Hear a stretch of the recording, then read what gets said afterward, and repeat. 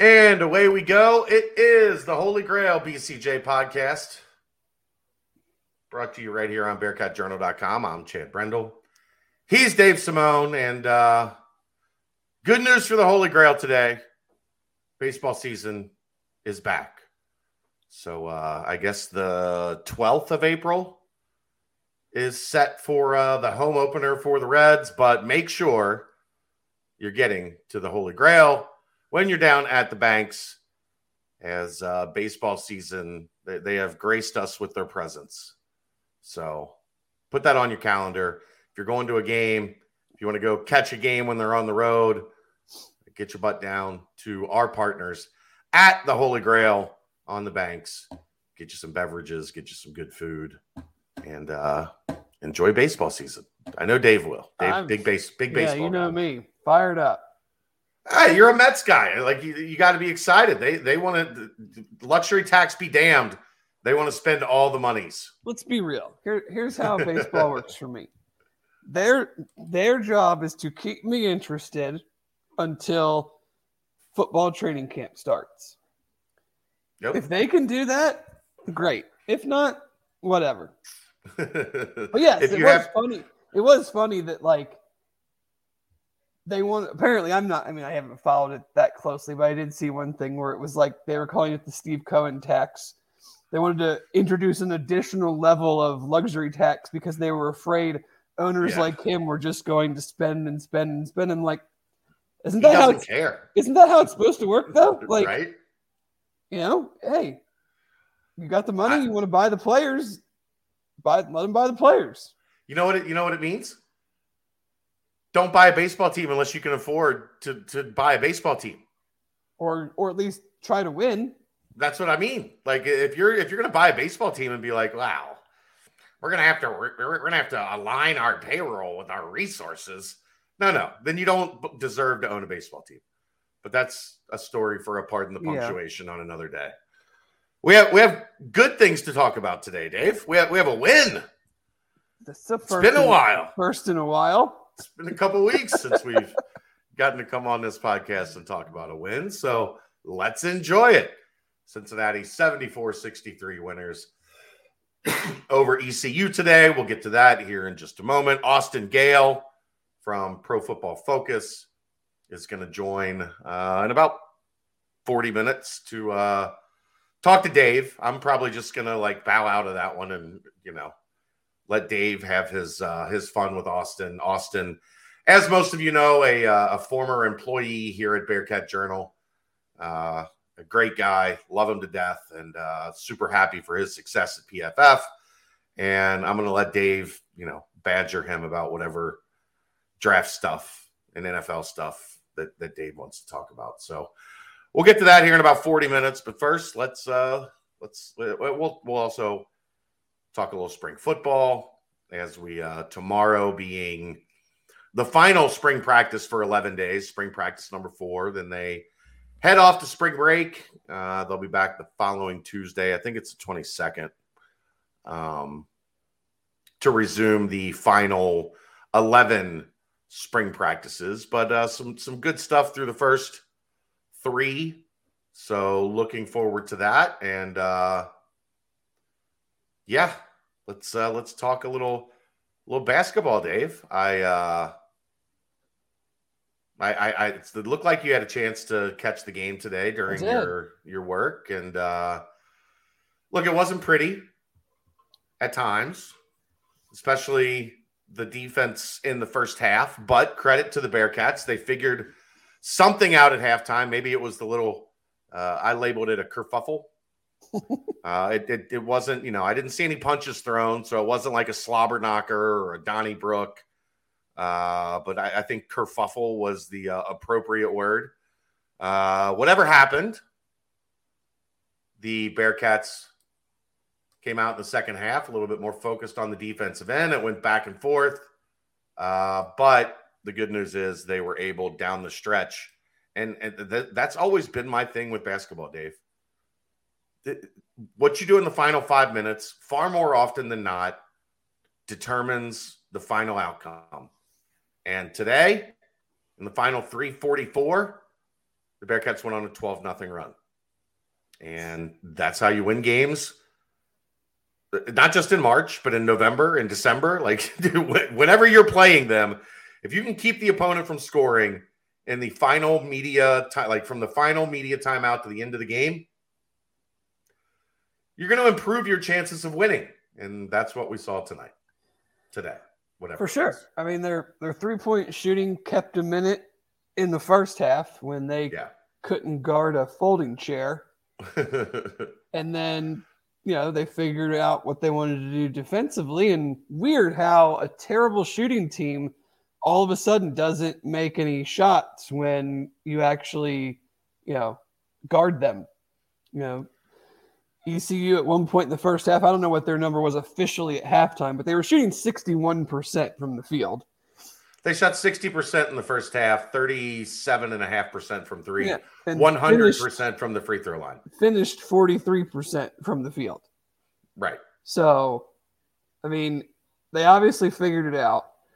But, that's the thing is, like, this team has just been so scattershot for the better part of a month that you watched the first half and was like, okay, I guess this is going to be like an 85-83 game because neither team wants to guard the other one. And UC was hot from three. And then the game totally changed in the second half where it turned into much more defense, but then also like really, really bad offense for stretches, guys just standing around taking, more of a isolation game, taking bad shots. I joked with you earlier today that for a big stretch of the second half, I thought that's what they show hostages to try to get them to cave. Waterboarding via basketball. I mean, at one point it was like 54-53 with under 10 minutes to go in the second half. And the game it was 41-40 at 41-40. So it was definitely two different games. But I mean, you see, I think that's just the frustrating part. Like in the first half, they showed that they can run good offense and they can make shots. Right. And then in the second half, they showed that when they want to, they can actually guard. And ECU's not any good, but they've got a couple guys that can go. But it's that element of it that we cannot get this group for whether it's talent, whether it's I'm never gonna say effort. They play hard as shit. Like there has not been very many times where they've walked off the floor and we've been like, man, that was just kind of a piss poor effort game. Like that's not this team's deal, but it's I sound like a broken record of consistently inconsistent. Like you have a 40-point first half and you have a 34-point second half, but a lot of that is buoyed by free throws at the end of the game, which they finally did a good job making free throws. Well, they had their best two free throw shooters. They had the ball in their hand. Right, which they hadn't done in forever. So it's just that's the frustrating part is I don't think anyone expected this team to do anything great this year, but it's that you watch one game and you see good offense and then you see bad offense. You see terrible defense and then you see really good defense. You see good 3-point shooting, then you see Jeremiah Davenport had as many air balls as he did made 3-pointers. Yeah. And then you see a team that can't shoot free throws for shit almost all year make them down the stretch when they needed to. So I think that's just the frustrating part is that stuff is there, but maybe they're just not good enough to do that for truly extended periods of time against the better opponents. Yeah, I mean, I think that's been, the problem is stringing together when you play the upper portion of the league, stringing together, 2 or 3 segments. Forget about half to half. Like 3 segments. Like, you go back to like the Houston game where they came out, I think it was 11-9 at the first media stop. And then boom, Houston goes on a run. Cincinnati's got to go back on a run, 2 segments later to get it back to respectable. And there's just not enough. And I think what it comes down to, if we're being honest, is offensive firepower, right? Like if you have a segment or two where DeJulius and Davenport aren't putting points on the board, there's a pretty good chance you're going to see an 8-0 spurt from the opponent. You're muted. Yeah, that's how you go 7 minutes without really any offense, right. Is if those two guys go through a little mini run where whether maybe they're out of the game or they just don't get looks, or the looks they're getting aren't falling, and that's how the Houston game turns into the Houston game. Right. Where you feel pretty good about where you're at, but like you just don't have the, like you said, the firepower to withstand something like that. John says Newman's effort jumped off the screen. This is so today is exactly what we've been talking about. Like, right? Like when this John Newman is your third or fourth best option, you're in pretty good shape. 7 points, 8 rebounds, a couple on the offensive end, 5 assists, 29 minutes. Like he did a little bit of everything. He's the one that really slowed down Tristan Newton. After he was scorching hot in the first half, they put Newman on him, and Newman really made him work. It was 6 of 8 in the first half, and made a 3 and got, hit all of his free throws, got anything he wanted pretty much in the first half. And then, they put John on him, and Newman denied him the ball pretty much everywhere, made things uncomfortable for him. And when you do that, you get a guy out of rhythm. And then all of a sudden, instead of, make the basket looking like it's, a hula hoop, instead you go 3 of 9, 1 of 4 from 3. You turn it over 3 times. Newton was -8 in the second half. It just, when he can be your glue, right? When he can be your junkyard dog, this isn't a bad team. And today he was able to play in that role.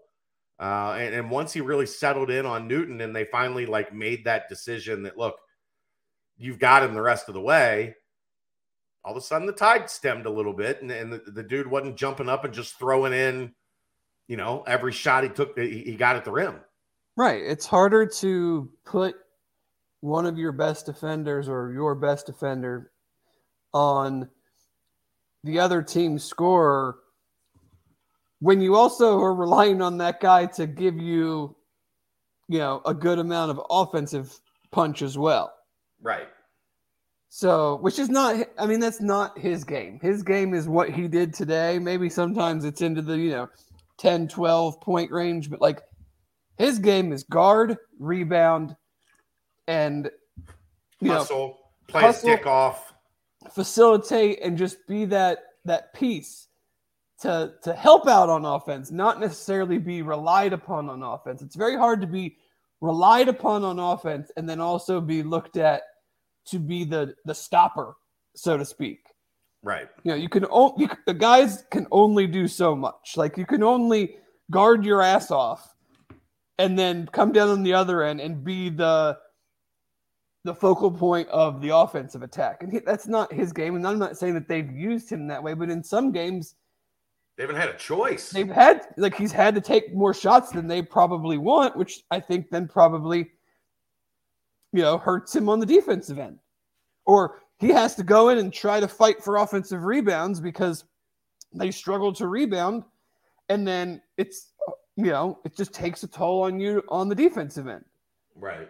So, yes, if he can be, we've talked about, I feel like we say the same things, but he just needs to be that third, fourth option offensively and focus on defense and clean up all the scraps and, take advantage of your matchup, because the guy that you're guarding is not necessarily going to turn around and guard you. Depending on he had Miles or Robinson White on him for most of the game. Take advantage of your matchup on offense, but you need to be our dude on defense. To me, it's just very similar to the role that Rashard Bishop carved out. I was just going to say today was his best Rashard Bishop impression. He can be counted on offensively when you need him, but his best, attribute is on the defensive end as a glue guy, as a do everything guy, but not necessarily, an offensive focal point. Right. Trying to think of what else. Mikey Saunders with a competent outing today, giving him 10 points. He had a couple big threes. The only real knock you have on him today, 0 for 3 from the free throw line. He's a better free throw shooter than that. He's got to get that fixed. But look, if Mike Adams Woods is not going to give you much, and I think all of his 6 free throws were at the end. Yeah. I think he played 21, 22 minutes right before that final stretch with no points. I mean, he's one hell of a slump. I mean, we're talking 2 for 20 last 3 games, 1 for 7 against Houston, 1 for 7 against SMU, 0 for 6 today. Just does not, and some of his long range misses they're not even close. And he's a career like 34% 3-point shooter, like whatever it is. I mean, but it goes even beyond that. I mean, when he goes to the basket, he's doing everything other than just going strong and seeing what happens. I mean, it's a body lean, it's a dropping his left arm down and trying to flip it up over a guy. And I'm sure most of these times, like, he's probably getting fouled, but like, you're not going to get calls when you do that. When you shy away from the contact or you adjust your shot, they're not going to call foul unless if they didn't call foul when David got absolutely blocked. Cross body check. That was like a great over the middle hit in the NFL. Like, dude comes across the middle, backside safety just comes over and cleans him out. If they're not going to call that, Micah sure as hell ain't getting any calls going weak to the rim, man. Like, something, he's just, I don't know if he's in his own head, what the deal is, but I mean, he is a much better offensive player to go 2 for 20 and do it with the shots that just the way they look. Like, his jumpers are flat. They got no shot of going in. Like, These aren't shots that look good and they're just not going in. Like, he's barely drawing rim on some of them. Yeah. So you needed what you got, the boost you got from Saunders, because, the other thing that was big for me, and it has been big, like we talked, they played better at Houston.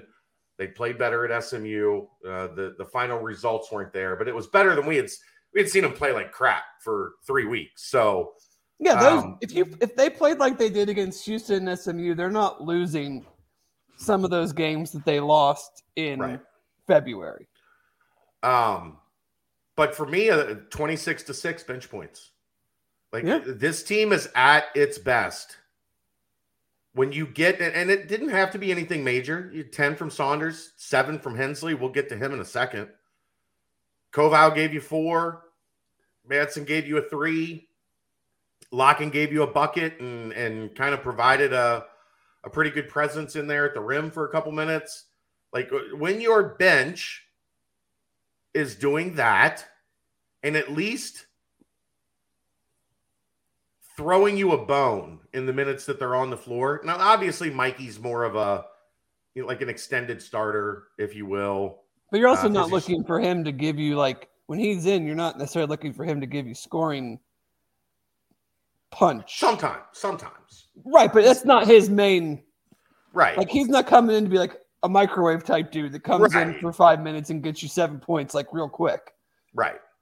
But if you can continue getting 25, 30 points from your bench, even 20, like, it just takes so much stress off of the starters. And especially a situation where you have to rely on DeJulius and Davenport to do everything, because when they were struggling, the bench was scoring like 8, right? What did we say at the beginning of the year? This team would win on effort, defense, and depth. Yep. And in the beginning of the year, that's how they were winning. That's how they beat the crap out of Illinois. That's how they kept it close with Arkansas. And then as league play started, you saw worse defense and you saw nothing from the bench. Well, again, in January, you saw it. As soon as February hit. Right. I mean, I shouldn't say right when league play started. As league play went on, it got worse and worse. As you got to playing teams the second time. Right. Yeah, for sure. But that's a big key for this team. If depth is going to be a strength, you can't get 8 bench points, right? Like you just can't do it. Well, you can't. You especially can't get 8 bench points if you're not a great shooting team. So, like, you're going to go. Your starters are going to go through stretches where they don't score. Right. Well, then when you put your bench in, if that stretch continues because the bench can't score, then you have no shot. Right. Is this an NIT with a win tomorrow? Probably. I think that a lot of that depends on the conference tournaments because if a team that won their regular season doesn't win their conference tournament, then they automatically go. Right. So but there's still 32 spots. Like if this is a 19-win team with wins over, I would say maybe Illinois and Houston. Maybe. I think it would give them a pretty good chance to be an NIT team. Right, but you just have to see. I mean, a lot of those bids could get grabbed up if. Yeah, for sure. Because we don't know, we don't follow the smaller leagues. That if a team, that's a 1-bid league, but that the team that won the regular season doesn't win the tournament, they're going to the NIT. Right. Who was 4 or 5? Was it Temple and Tulane? I think so. So if UC manages to beat Houston, they'll get one of them. I wouldn't feel terrible. How many people do you think? Yes, it was Temple and Tulane. How many people do you think are were at the UCF USF game and actually were watching it on TV? Probably about the same number. Like, probably 100, honestly, 150 people there. And honestly, do you think 10,000 people in the nation watched that game? No.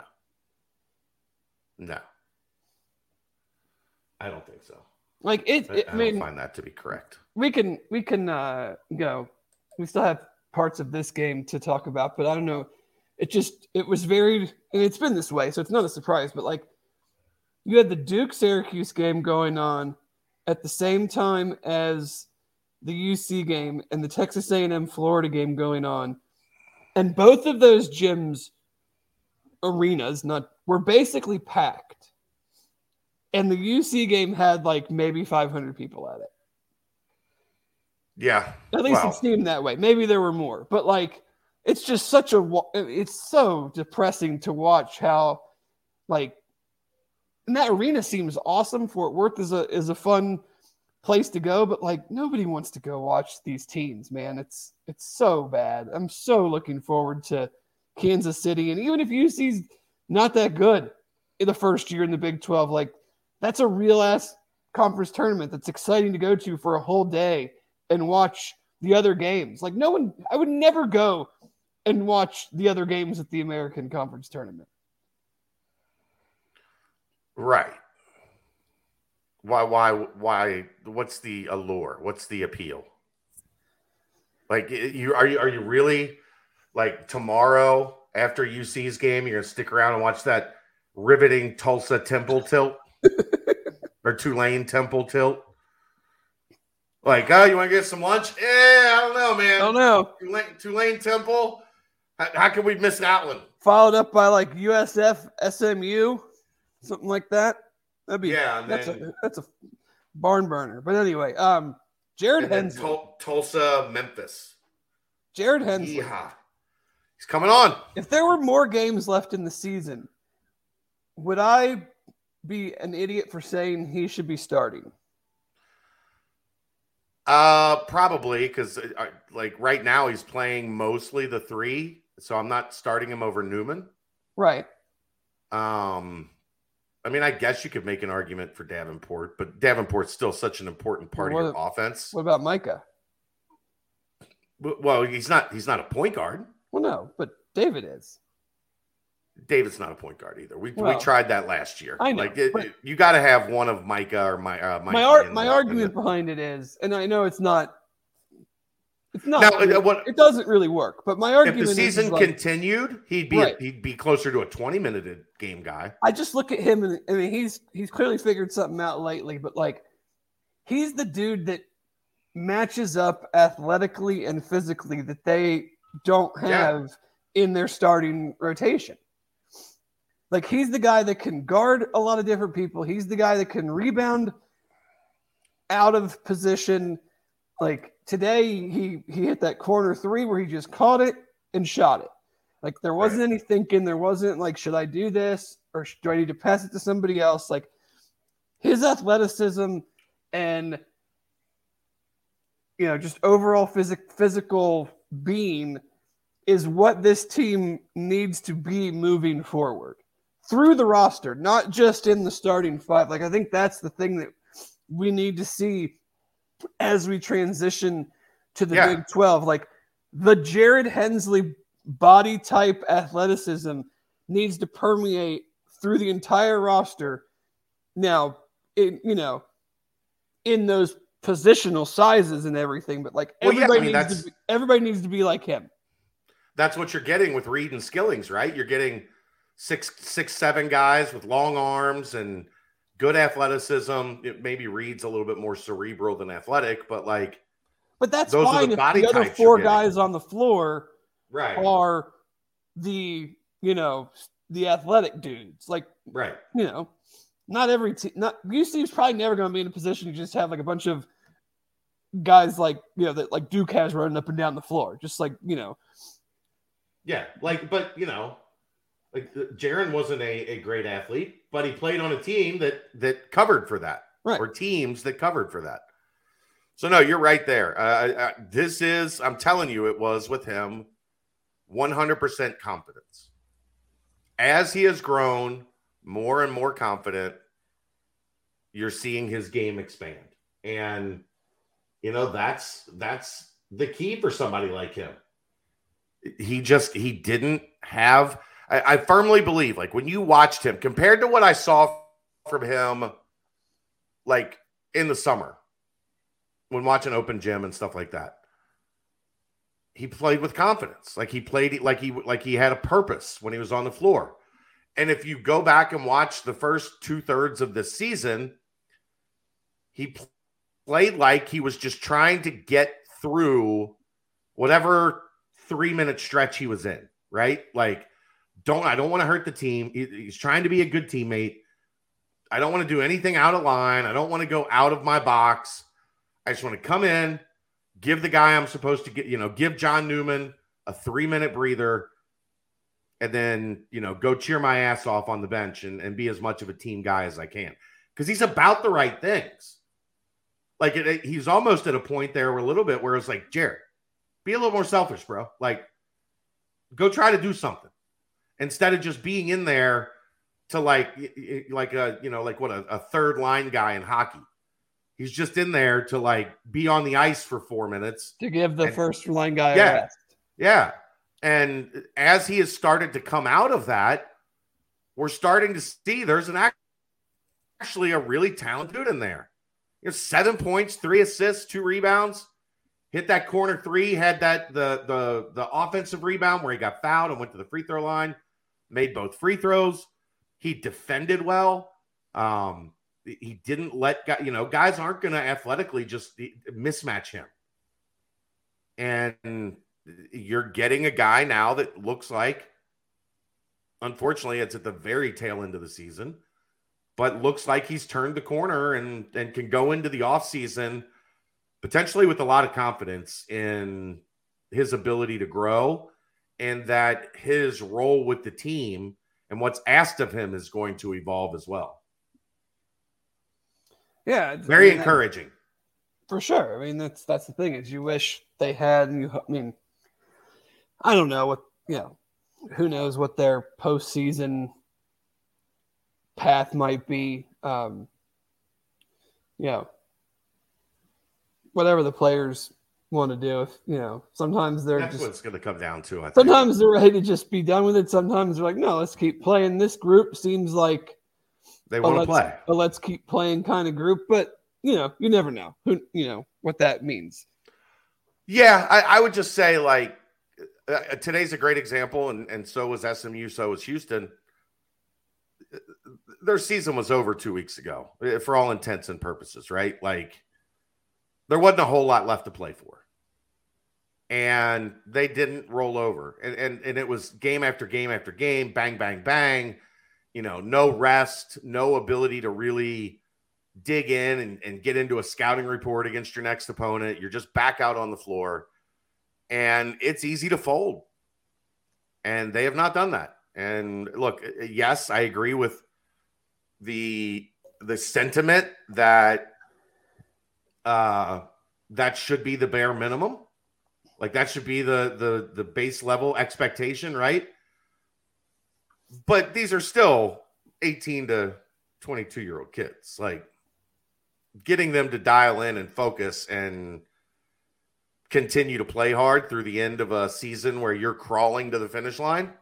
Pros making millions and millions of dollars struggle to do that when they know the season is not going to result in the expectation that they maybe had at the outset. So to expect a bunch of college kids to just tune that out and keep giving that same quality effort and mindset every game is unrealistic. I agree. But as we talked about, these guys haven't quit. Hensley on White needs to be a thing tomorrow. Fabian White, play Jarrett with Johnson tomorrow. I'm not against that. Chad, at this point, why not? What's the matter? Right. Run, do whatever you think you need to do to win. It'll be interesting to see what. I think Houston is definitely starting to feel the effects of their injuries and their lack of depth. I'm not sure it'll matter tomorrow since they've now gotten 6 days off. Their last game was probably Saturday. Yeah, they got boat raced on Saturday. Was it Saturday or Sunday when they played Memphis? I think it was Saturday. Either way, it might have been Sunday. They've either gotten 5 or 6 days off. Plenty of rest. So they've gotten plenty of rest. They've gotten to work on whatever they needed to work on from the Memphis game. Kelvin will have them ready. You know that they want to do the best they can to, defend their Final Four trip. They don't want to be looked at as the team that, we went to the Final Four and then this next team had a nice regular season, but then flamed out in the conference tournament and flamed out in the NCAA tournament. So I think no matter what, the Bearcats are up against it. So, why not? Throw whoever you can on these guys. Right. I just – it's such a hard, it's such a difficult thing to picture Cincinnati winning just because, as we've talked about every time they've played Houston, their weaknesses are Houston's strengths. Well, and even against not good ECU, they still go through offensive stretches. So, you can't go through a stretch against Houston no matter where you just can't score. And that's going to happen tomorrow. Right. It happened today against a not good team. Right. Well, that's the thing is, one, Cincinnati struggles offensively and Houston's defense is very good. 2, Cincinnati struggles as a defensive rebounding team and Houston offensive rebounds as well as anyone. So here's an NFL question for you, Dave. I'll let you have this one. Mm-hmm. Landon Collins released, possible for Forrest to fill that spot in Washington. I think so. I don't know the Redskins super well or the Washington football Commanders. I know they apparently love Carson Wentz. Holy shit, that trade. Wow. Maybe Austin had a pretty great tweet about that one. So after we talk some UC stuff, I might ask him about that one. But they asked Landon Collins to restructure his contract twice. He didn't want to do it, so they cut him. So they must feel pretty good about either drafting a safety or somebody that they already have on their roster. So maybe they see Derek is stepping into that role. No, we'll see, but it certainly is not going to hurt his chances. You cut a guy, a veteran Pro Bowl type player making a ton of money. They're not just Right. doing it because they felt like it. Like they have a plan, and I doubt that plan is hopefully draft a guy. So, yeah, I don't see why not. And a lot of that, of course, is probably going to depend on what kind of impression he made on the coaching staff in his rookie year. We know that he. We know, right? But Yeah. that's what I was getting at. Is that there's nobody that's going to be like, I'm not sure about this guy's work ethic. We don't know about the heart that this guy has. I think that's probably part of the reason that it makes it easier for them to release Landon Collins, is that they feel good about that aspect of it. You got anything else on East Carolina? No, I've exhausted my East Carolina notebook. What is success for you tomorrow? Don't get blown off the floor. Like, just make whatever that means. Make it a game. Like, make it like it was in Houston. That was a pretty competitive game until, I don't know, the last 10 minutes, 12 minutes. Just make them sweat a little bit, man. I mean, like, don't just let them come in there and push you around, dictate tempo from the jump, and things like that. Like, because to me, like, losing by a number to me doesn't necessarily, like, I don't look at that as like, oh, that was a successful game because they only lost by 15. Like, my view of it is like the way that it looks.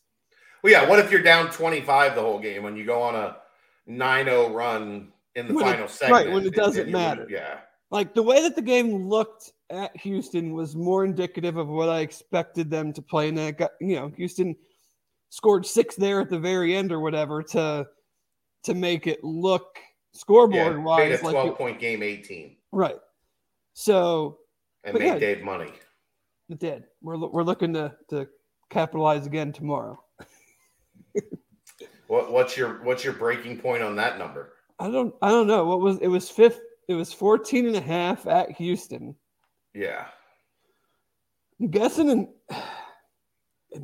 neutral floor, I bet it might be lower because of the way they played against Memphis.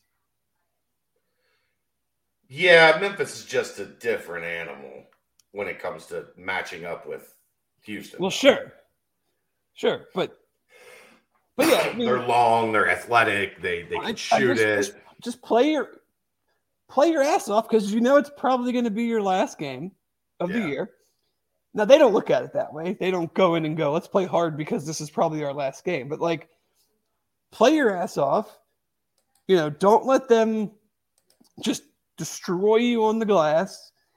And, and just answer their punches. Like, when we go through a little drought on offense and they take a 5-point lead to 12, make them fight like hell to take that 12-point lead to 15 or get it back down to 9. Don't let 12 just instantly go to 18.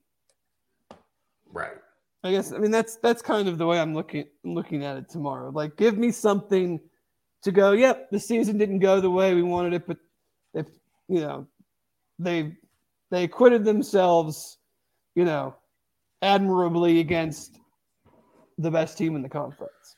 Maybe. Are there any specific things you're looking for? Like, if they do Adams Woods to make a layup?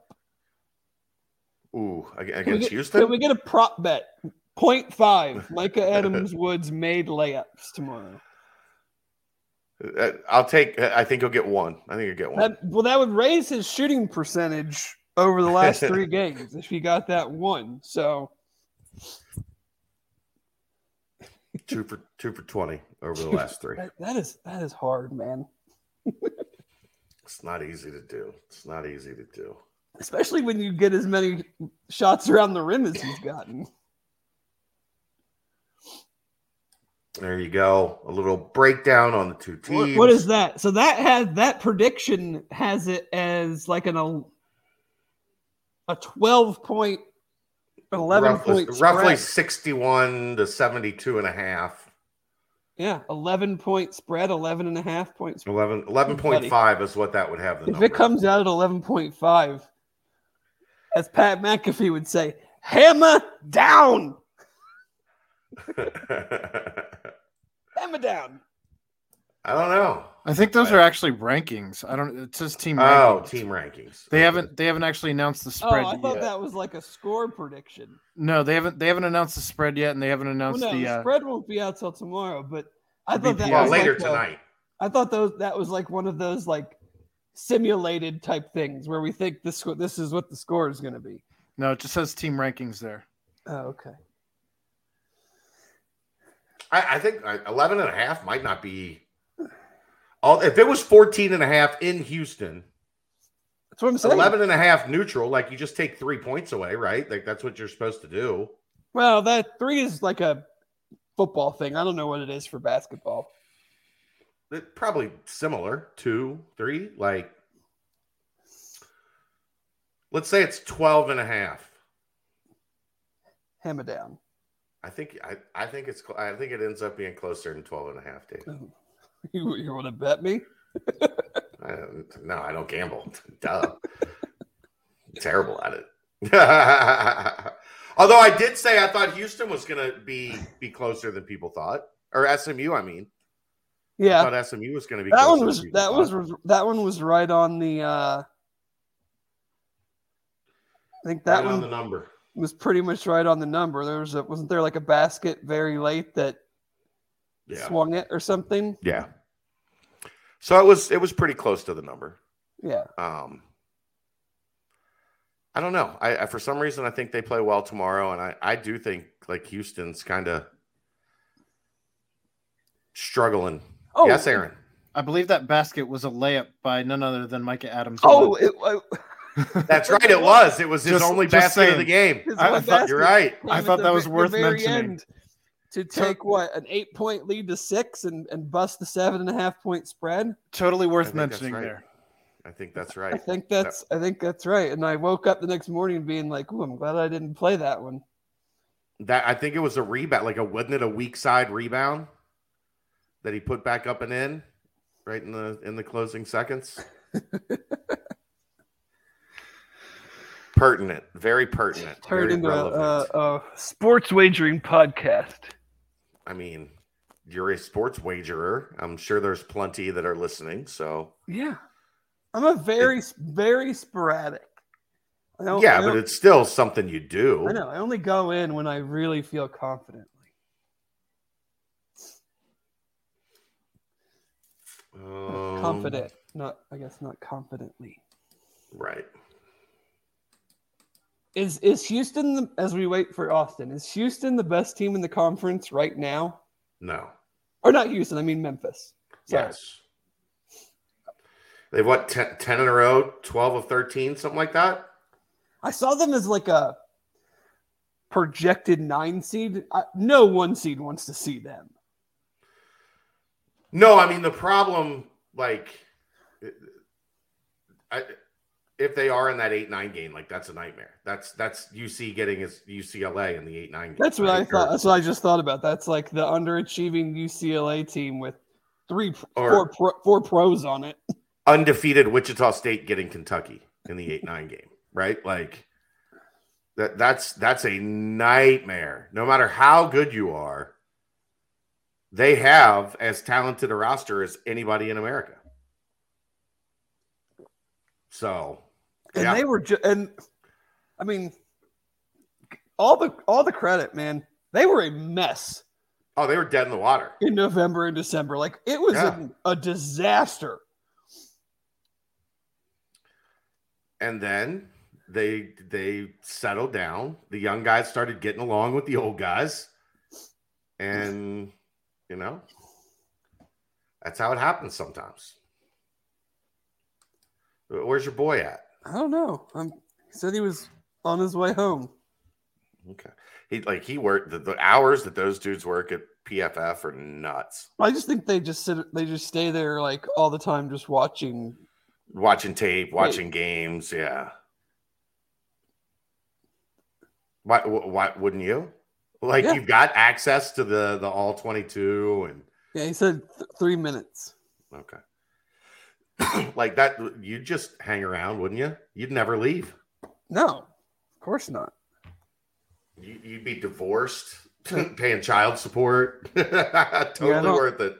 Yeah, I don't know how. That's definitely a young single man's for sure gig right there. For sure. But got a lot. We got a lot of dudes to talk about. So you do. Hopefully, get some good combine stories.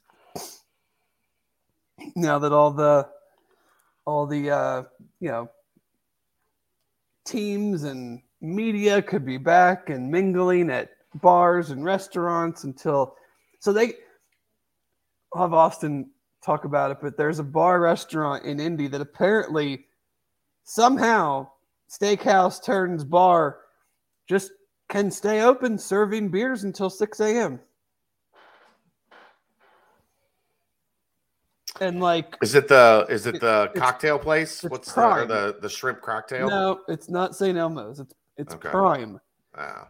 But and then I guess Deion Sanders owns it. They give out Uncrustables at the end of the night. But yeah, so just my daughter's big. Like she's been on a hunt. She's now big into the Nutella ones, the hazelnut Uncrustables. I'm a traditionalist.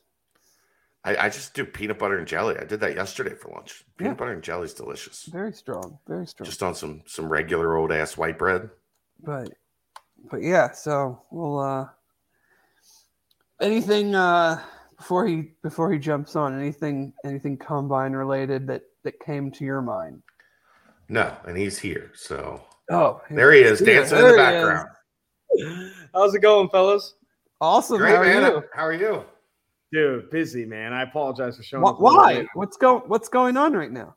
Dude, working on this big Aiden Hutchinson project. You got the Hutchinson podcast. Yeah, working with Aiden and his family, and I just got off a 45-minute call with the voice of Michigan radio. It's been a crazy. Dan Deerdorf? Not Dan Deerdorf, his partner, Jim, or Brandstad, right? Yeah. It's been an insane experience, man. We are putting in the hours. I think we're over 40 interviews in. I talked to Harbaugh for 30 minutes, talked to his dad for an hour and a half. It's been an awesome project. Like unbiased, covering the draft for as long as I have, this is going to be one of the more insane pieces of content to come out on a number one overall pick in a long time. Because it's been quite the journey. Or before we get to the UC stuff, are we there? Are we Cam Robinson 120%? What the hell are you doing? Aiden Hutchinson's now the number one pick. So I do lean where the markets are leaning, right? Betting markets have him, I think, minus 300 to be the number one overall pick. He was plus 750 in Indianapolis. And betting's legal in Indiana, and I put an unlawful amount of money on plus 750 Aiden Hutchinson overall. And I feel really good about it. I feel really good about where the markets have gone. In addition to the Cam Robinson franchise tag, everything I'm hearing from the combine is they're also locking into one of the big name offensive tackles available in free agency. I think you could figure out who that name is. And I think the Jacksonville Jaguars are really going to double down and adding, maintaining Cam Robinson and then potentially adding a veteran piece as well. Instead of if that happens, then I mean his betting prop will go down huge. I mean, there's what else would they do?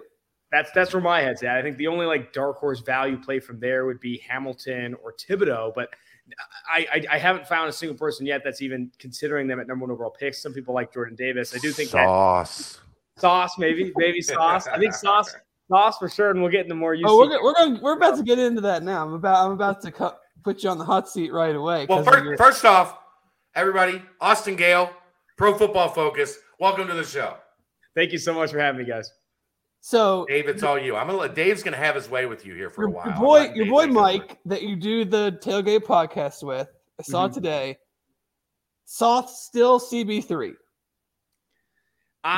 What are we are obviously homers. This is a UC podcast. You're not going to convince anybody on this podcast that he is not CB1. Yeah. What are we missing? So I will say this: he is CB3, but all Trent McDuffie, the Washington cornerback, Derek Stingley Jr. and Ahmad Gardner are all top 10 players on PFF's draft board, I believe. Right. I think that's where Mike has them now. It's a very close race, right? It's not this monster gap between any of these three. And I do think that where I'd have them, where Mike has them right now, Stingley, McDuffie at Gardner, I'd probably lean Stingley, Gardner, then McDuffie. That's where my head's at. I do think that Stingley is still the CB1 for me.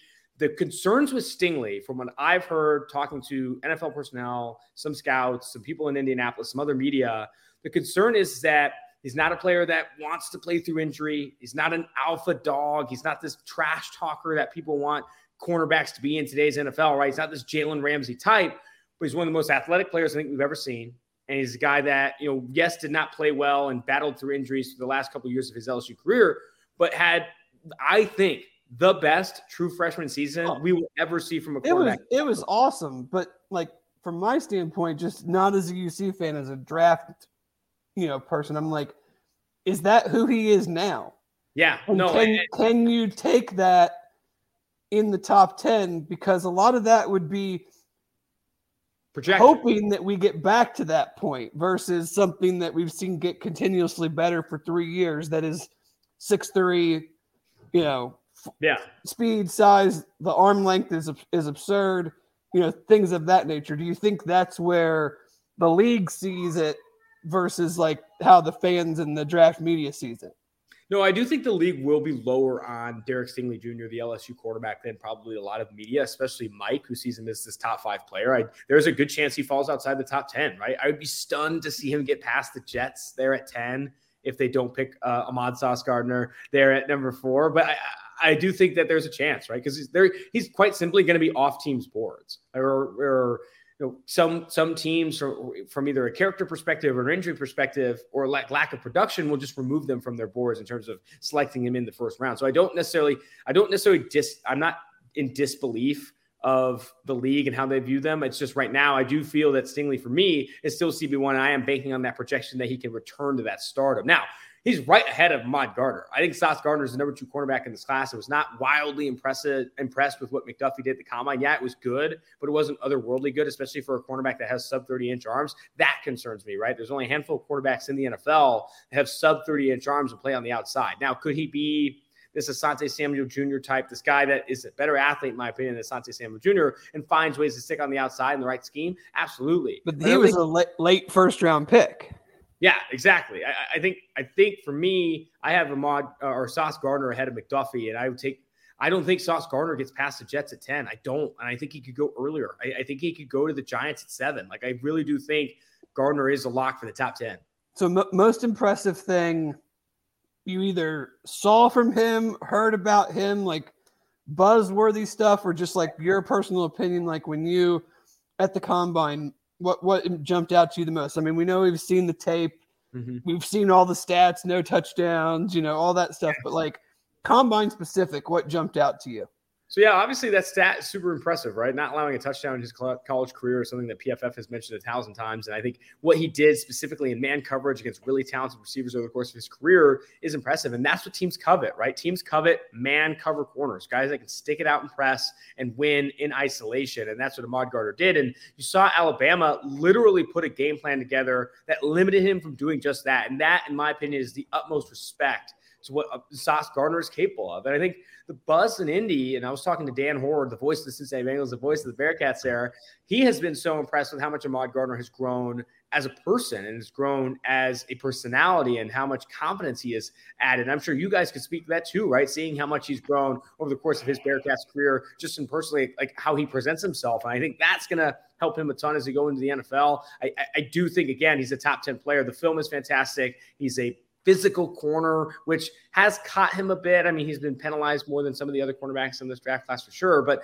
I think it's a physicality, a level of athleticism that meets a threshold that teams will 100% buy into. And that really, that stuff was more his freshman and sophomore year. Just no one even really threw at him last year to try. I mean, there were some games in the middle of the season where we would go into it, previewing a game and be like, is this team really just going to not bother? You have what we think are good wide receivers. Are you just going to not bother throwing to his side? And they didn't.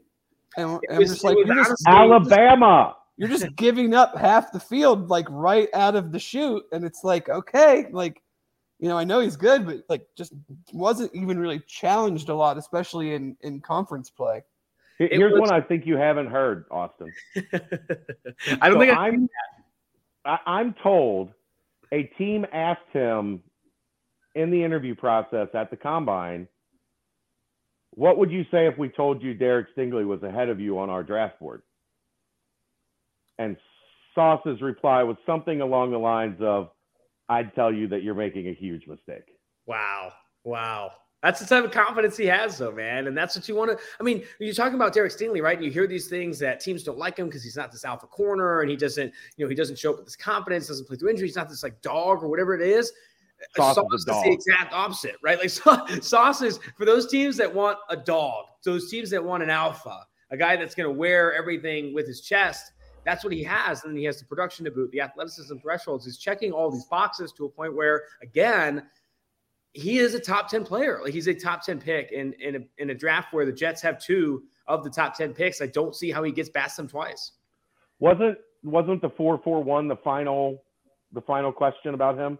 Yeah, honestly, the speed was the final question. And call it a fast track in Indianapolis all you want. Like I think that's fine to say. And I've talked to some trainers that trained a handful of the players at the combine. They do feel that the new turf that they put in Indianapolis in 2020, which we didn't get to see until 2021, that had a factor. Whatever.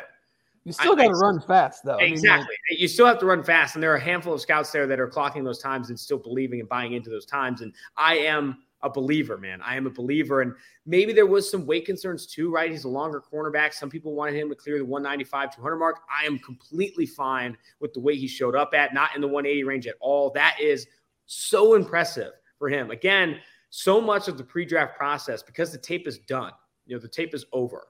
It's just checking these boxes. How long are your arms? How big are your hands? How fast are you? Let's check these boxes. And if you continue to do so, interview process being a big part of that, injury, medical checks being a big part of that, you check all those boxes. It's not necessarily about elevating your stock. It's solidifying your stock. And I think people going in had this top 10 viewpoint. It just came down to what weight is he showing up to Indy with? How does he handle the interview process? When we turn on the tape and show his bad plays, how does he react? His good plays. When we give him a mini hoop to shoot in, how does he react? And I think he's really just checked all those, man. I haven't talked to a single person, a part of this process, who has felt he's had a single misstep. What do you think about his arms growing 1 3/8 inches since October, his wingspan? That is just what, maybe that's the Skyline Chili here in Cincinnati. I don't know what's putting that in there, but he's 20, Austin. He's a baby. Exactly. That's another. It's very possible he's still growing at that size. He's a special player, man. It's an unreal talent, and I think as young as he is, you're just buying into this development as much as he's improved. And I was talking to Luke Fickell a little bit about it at the Senior Bowl. I was like, man, yeah, we talked Desmond Ridder a bit. I'm sure we'll talk him too, but like how much Sauce Gardner has improved physically, mentally, all that is just absurd. And I always call this out, and I don't know if you guys know this. I talk a lot about Cincinnati prospects specifically in this draft class because there are so many.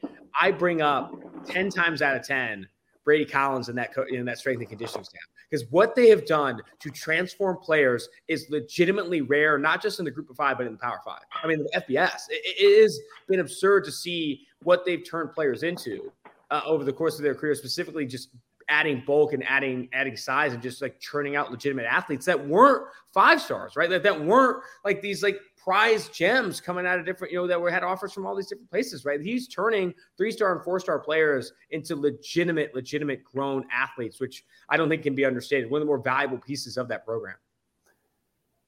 Moving to Desmond Ridder, very interesting quarterback group as a whole. I think you ask 10 different guys, they probably have 10 different orders. What were you hearing about him? He seemed, obviously he tested well. We knew he was going to test well. He's, an athletic guy, especially held up against the other quarterbacks in the group.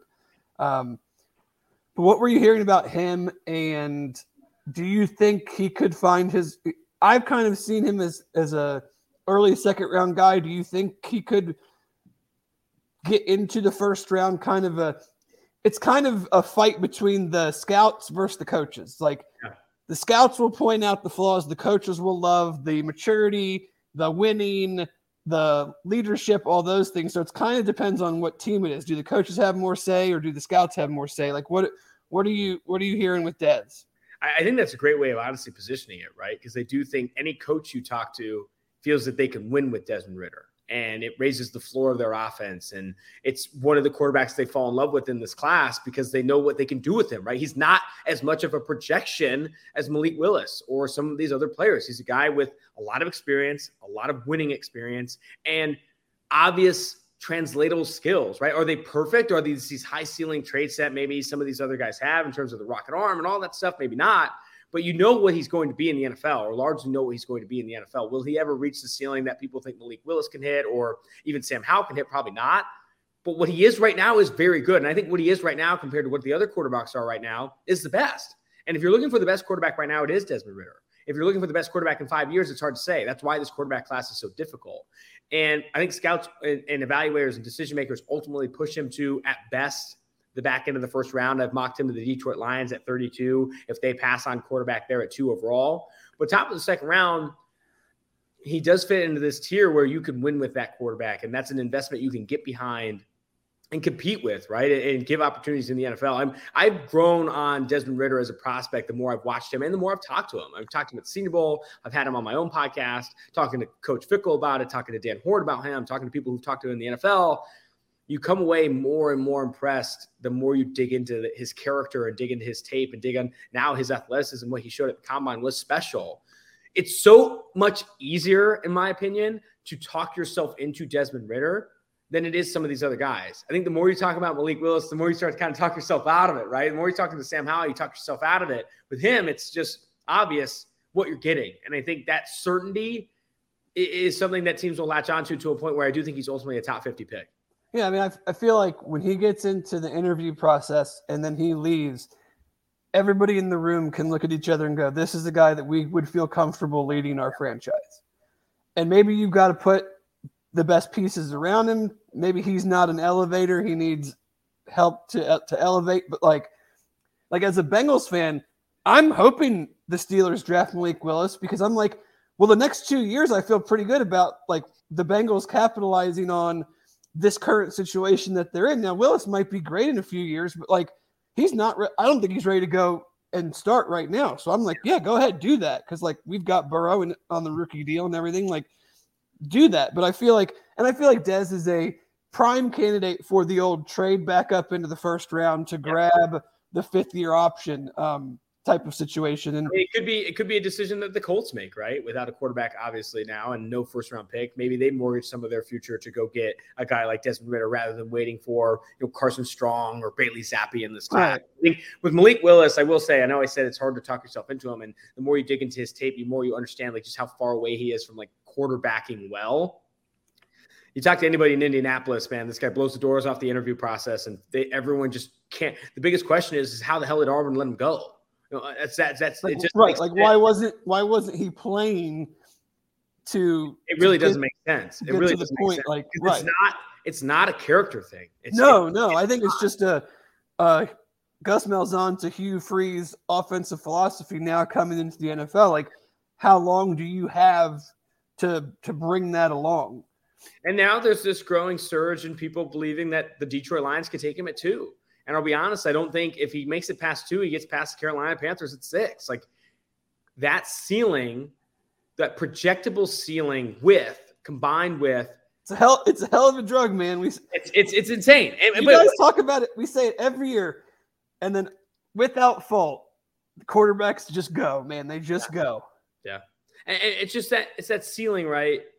Paired with just an objectively awesome person, like an awesome personality, right, and someone that you want to coach. Like, and I think I've had a lot of discussion on my podcast recently about like this thing of coachability, right? And I think someone you call uncoachable, I do think can sometimes be guised language for someone you don't know how to coach.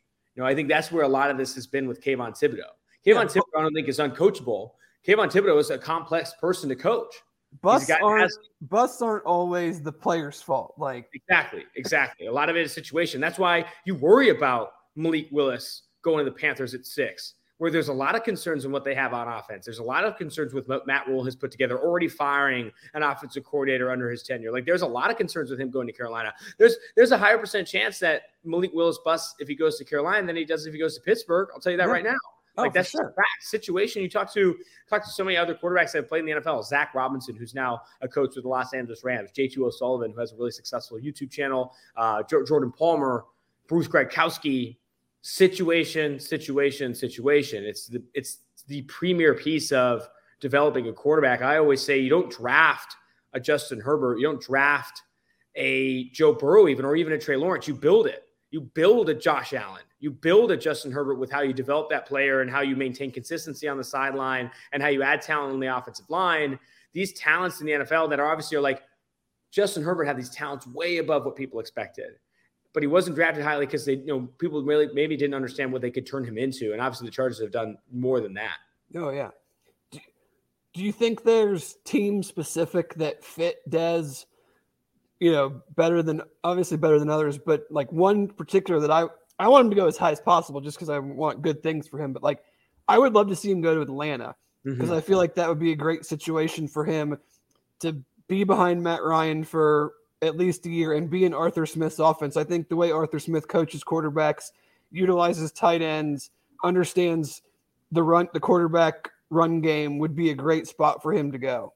No, I think so too. I think the people I've talked to in Indianapolis don't feel Atlanta will lock into a quarterback at 8, but he could be a guy that, you get at the top of the second round, right? I think that's where I think Atlanta's his fit. Going somewhere where you can sit behind someone, I think in this class is smart, right?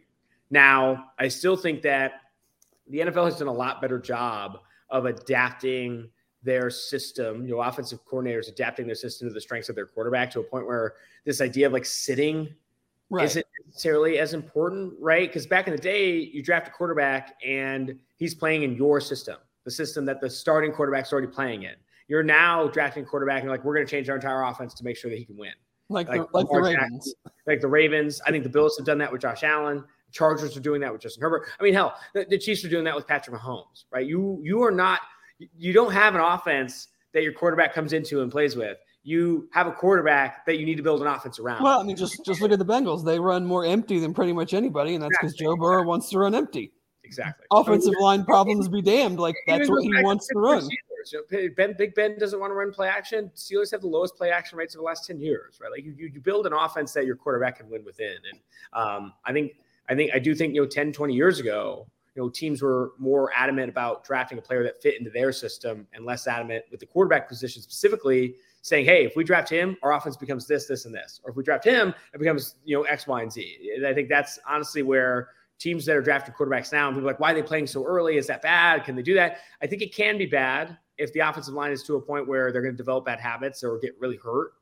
But I think it's ultimately a net positive if you are catering an offense to their skill set. Now, that's not what Jim Nagy did and the Chicago Bears did with Justin Fields. That offense was absurd and did not play the skill set that Justin Fields had, and the offensive line was bad. You compare that to, Mac Jones and the New England Patriots, it's exactly what he needed, right? It's exactly what he needed. Alec Pierce. I don't think Jim Nagy would like you tying his name to that mess in Chicago. Oh, I meant Matt Nagy. Matt Nagy. I just didn't want that to get back to Jim. No, he probably wouldn't have been happy with you. Alec Pierce was the tester that we all expected him to be. How high of a rise do you think he can get out of that? And just kind of your take on what you saw in Indianapolis. It's a significant, I don't know if it's necessarily a significant rise, right? Just because I think anyone who watched Alec Pierce's tape knew he was going to test that well.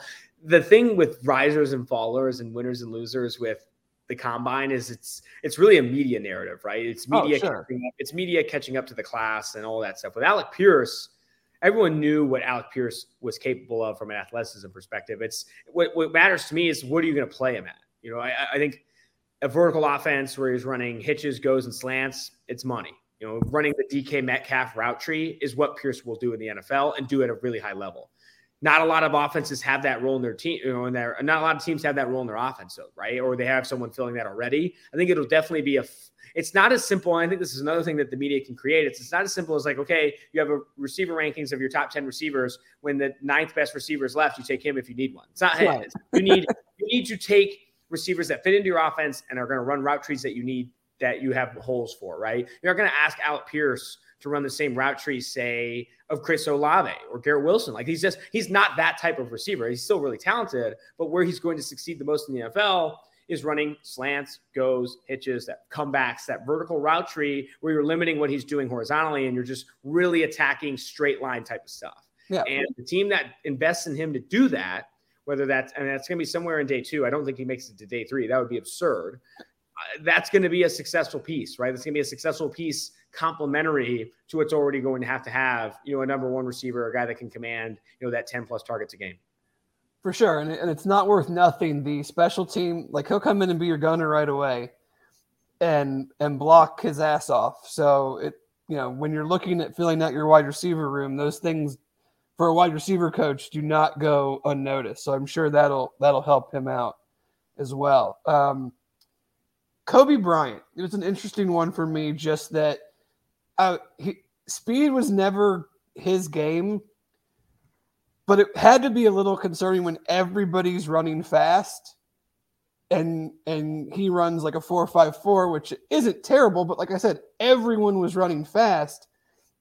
So what does that mean for him and his draft position? Does it hurt him a lot? Does it just make teams kind of go back and rewatch tape? Like what do you think that does for him? I think teams will go back and watch tape. I think his tape is there's a lot to watch, right? Because Ahmad Gardner got the Nnamdi Asomugha treatment and that no one was throwing to his side. You have a lot of opportunities to see how he plays the ball in phase and how he plays, and he was, the Jim Thorpe Award winner for a reason, right? I mean, he handled that really well. Is he the same prospect that Ahmad Gardner is? No, but still a capable player that's really battle tested. And talking to Dane Brugler of The Athletic, a lot of teams, scouts covet guys that get their hands on the ball and have ball production at that position. It's something that he had at a high rate in terms of the targets that he had and also just overall net volume. So I do think that there are going to be teams attracted to his skill set. Is he, with cornerbacks coveted highly in the draft, they have to have athleticism, change of direction to be scheme versatile. Is he that kind of athlete? No. And that will limit him, right? That'll limit him in the viewpoint of a lot of NFL teams. I was going to say, what scheme and what are some of the teams that you think would fit him the best? I mean, I think there's opportunities potentially playing a man-heavy scheme, maybe in the slot, right? I mean, I think that's where kind of I could see it happening. If he sticks on the outside, I still think man coverage, single high type of defenses, they're few and far between now as, more of the Brandon Staley 2-high scheme takes over. But I do think in the single high, running cover 3, running cover 1 kind of consistently. I think sticking here in Cincinnati. Yeah, maybe sticking here in Cincinnati. I think that would be a good fit for sure. Kind of two guys, we'll tie these guys together for kind of the same reason. We saw Myjai Sanders, who appears to have been pretty darn sick leading up to the combine, where he weighed in at 228 and just did not look from a physical standpoint anywhere like he did all year. And then today he puts out a tweet where he's already back up to 247. So what was kind of the reaction to that? Because it was kind of buzzworthy on Twitter. Like, he looks like a wide receiver, and then you could just tell, his explosion numbers weren't good. He ran okay, but not for someone that was weighing 228. How important now is his pro day after what happened in Indy, out of what seems to be no fault of his own? I mean, it's massively important. And when you ask me what the reaction was, to be honest, not good. People love Myjai Sanders, love what he did at the Senior Bowl. He was stacking guys up in the run game and showed up at a good weight. And there were a lot of really positive things coming out about Myjai Sanders at the Senior Bowl. Then you show up to the combine 228 pounds. That immediately starts to raise questions. Is he sick? Was that weight all water? What was going on? And then you start to ask questions. And this is my biggest question. Is one of the reasons I was excited to get on with you guys. Is why did he test? You have all these guys. If he's sick, what's going on? You when you first saw the weight come out, you say, okay, he's going down to 228 to run a 4.3. Is he trying to cut weight so his testing shows off the roof and then adding back weight or whatever? And then when he doesn't even test up to expectation, then you're like, he has to be sick. And to have that come out after, when you already have so many players opting out of testing for whatever reason, that's so not negatively viewed compared to testing poorly and showing up at a low weight, I do have a lot of questions. I have a lot of questions to the agent, letting him test. I have a lot of questions on how sick he was and is he healthy now, or should he even be prioritizing his pro day? That you can't drop and add 20 pounds like that healthily, right? I mean, there was a lot of concern, and like, he's one of my favorite players in this class. I mean, his tape is fantastic. He's grown so much as a pass rusher. He's a top 50 player, in my opinion, going into this year. And I felt good coming out of the Senior Bowl that he'd still be that. Now, there are more questions than answers. You left Indianapolis with a lot of questions. So, I mean, I kind of want to turn it back to you guys. What do you know about the situation? Because it's a player that I'm obviously a huge fan of and came out of Indianapolis just with a lot of question marks. I say this half joking, but dropping 20 and adding 20 from IJ is second nature. Really? Like when he came back from quarantine, he was down in that 225, 230 range. I think he has such a high metabolism that weight is like he has to be dialed in on keeping himself up above 250, 260. Wow. Because I think he just, when he goes home, like, you're not drinking the protein. Nobody's making you a protein shake twice a day. And, you're not getting the meal table. Like maybe you're eating well, but you're not eating enough calories. And his body, for whatever reason, reacts wildly to that. The last person I remember at UC, and you might remember, Tion Green was like that the other way. Tion Green would go home for a weekend and come back 15 pounds heavier.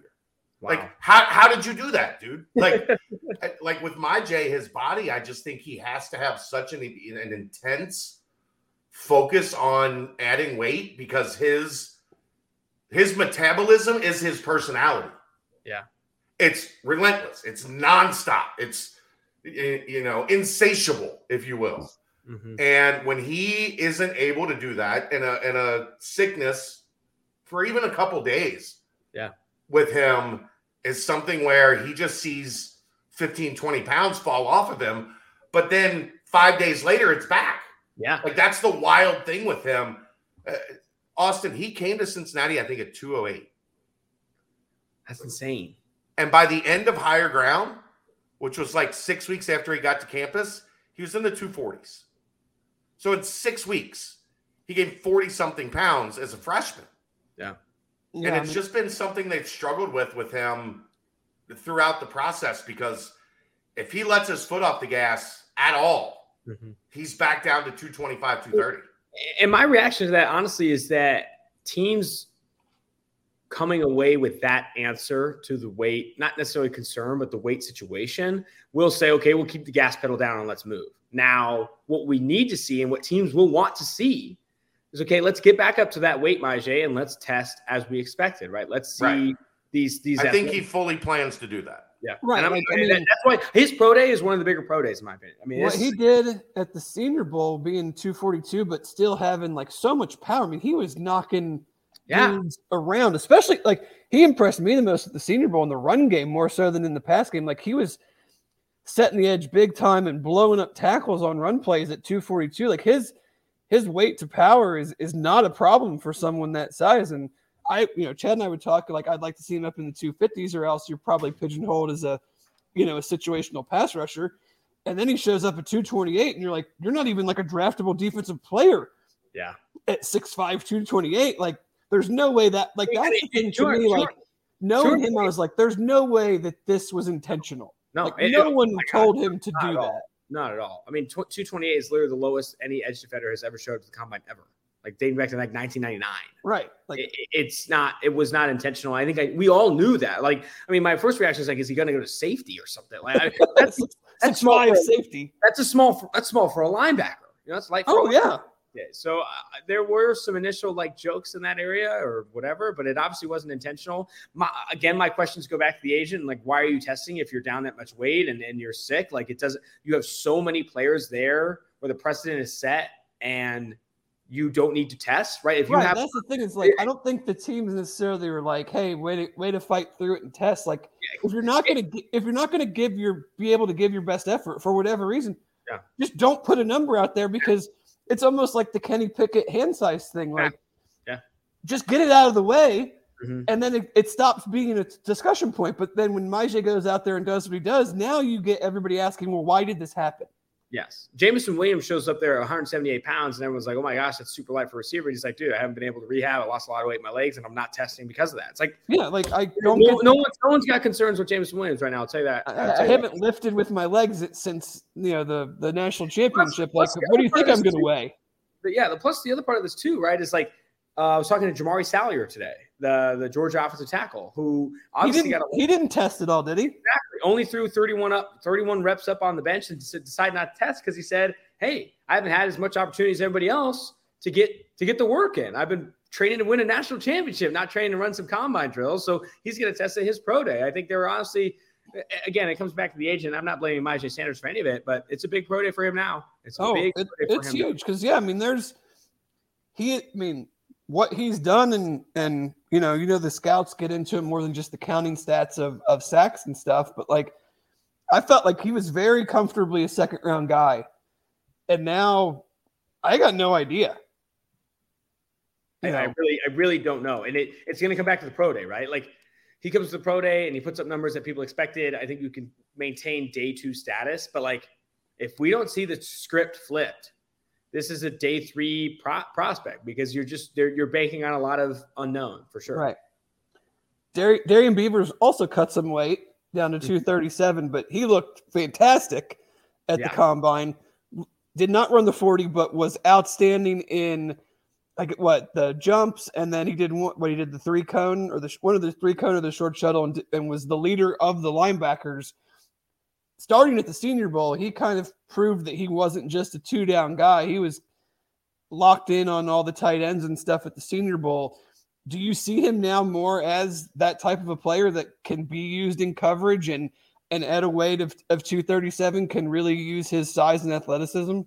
Yes. I am a huge Darian Beavers fan. I want to talk to him. I haven't had an opportunity to meet with him. I want to see what kind of voice he brings to the table because I'm a huge fan of him on tape, and I'm a huge fan. Arrange that. Yeah, I like that. Chad, help me out here. Help me out because his tape is fantastic. What he did, arrange that. His 3-cone, absurd, right? Like it was it 6'691"? Yeah, that sub 7 3-cone at 237 pounds, like. That's not easy to do, man. And people talk about, oh, can you do this in coverage 3-cone drill? It's one of the more translatable things to any position in the NFL. Like to see him have that at the way he did, it was a really impressive week. And I know there are a lot of teams that are similarly high on him as I am, right? I see him comfortably as a day 2 player, a guy that you can like. This linebacker class is very good, so he won't go probably as high as he would in other linebacker classes, just because there's Dean, Lloyd, Muma, Brandon Smith at Penn State. You have Christian Harris, Alabama. There's a lot of really talented off-ball linebackers in this class. So he'll fall just because of that, just because of the depth. But, man, he could start right away. That's how I view him, right? He's got the size. He's got the athleticism. He got the arm length. He's got what you want to start right away, which I don't think we've been able to say about a lot of day 2 linebackers in previous classes. I think he kind of, too, showed that he can be more than just a 3-4 outside linebacker. Exactly, 100%. So, which opened, and that was always the thing. Versatility, right? Like that versatility to rush the passer and all that stuff. That matters too, man. If he was going to be in that 250 to 260 range, you figured, okay, you're going to be a Steeler, a Patriot type guy. At 237, with some coverage ability, because he, I don't know if you know this, he went to UConn as a safety. Yeah. And then he did go to UConn as a safety. I didn't know that. Then moved down to defensive end because their team was so terrible. But still at like a super lightweight. And then when he got here, just shot up weight-wise with Brady. Yeah. But yeah, I mean, he's got that athletic background. So I think dropping the weight, but showing the athleticism and the coverage ability kind of opened him up to an option for way more teams, which should help him rise up. And teams are going to jump on him. I mean, you're getting a starter. You're getting a legitimate starter on day 2 at off-ball linebacker, and one that I think has room to develop still in the NFL. Like I think, and depending on the role you play in, and that's so much of what the linebacker position is, that's a massive piece of it, right? I think that's I'm excited for Darian Beavers and the landing spot he goes to because I do think any team that does take him is going to get a guy that can start right away and develop into something big. So the safety class. I'm a huge Brian Cook guy. I'm bummed he wasn't able to test just because of shoulder surgery. But it seems like he had a decent amount of buzz building even before that. Once teams really got to start looking into the tape, his pro day's obviously going to be huge. What are you guys seeing with him, and what do you like about his game? I know a lot of people are high on Brian Cook, and I love his personality. I love his tape. I think he's a thumper, right? I think he plays the game vintage in a lot of ways. I think for Brian Cook, for me, I want to see where he tests the safety position. You need makeup speed. You need to react and all that. I think the testing will be key. But from a personality perspective and how he plays the game, his approach, that alpha dog mentality, which I think is a mainstay in Cincinnati. It's a culture that's brewing, Chad, in Cincinnati over the past few years that I think they're going to latch onto. I think a lot of people will like Brian Cook. Is there a chance he sneaks out of day 2? Potentially, but there are teams that are high on him. And that's all it takes, right? When you talk about a player, where's he going to go? It just takes one. It just takes one to kind of pick him high. And I do think that he could ultimately be a 3rd-round player. I think he's another one that the coaches, yes, like he's a dog, man. The coaches are going, like, some DB coach or safety coach is going to, like, the old cliche, I'm going to pound the table for this guy. Like, somebody's going to go, like, we got to have this guy on our team. Like, I guarantee you his agent had to tell him, like, you are not testing. Yeah. Like, yeah. There is the way, as competitive as he is, and as times that he's gotten dinged and you think he's hurt and he comes right back out on the next play. Like, one of the toughest dudes I've ever seen. There were at least five times this year when we got to practice on Tuesday, we fully expected, like, if we see Brian Cook on Saturday, we're not going to see him until Saturday, right? Mm-hmm. And there he was on Tuesday. Man. He would be in on Sunday. He would be in on Monday. He would do every treatment that they would allow him to do. And, like, remember, this is a kid that went to Howard as a corner. Mm-hmm. Like, no recruiting profile out of high school. And Cincinnati saw his tape from Howard and went, this is, like, our guy. Because I had to calm the fan base down on Brian Cook. Why are we taking a no-star corner from Howard as a transfer? What are we doing? We're, like, our profile is rising. What are we doing? And then you saw him play. Yeah. And you're like, oh, okay. I'm terrified of him. I mean, you tell stories like that, and it's why I bring up the strength and conditioning staff. It's why I've shown so much praise and thrown so much praise on Luke Fickell and the other, like, hits that I've done. And it's just like, this is legitimately unparalleled player development. It's honestly unparalleled player development that Cincinnati has. And some people will bill it as striking lightning in a bottle or, getting lucky with a handful of transfers or recruits.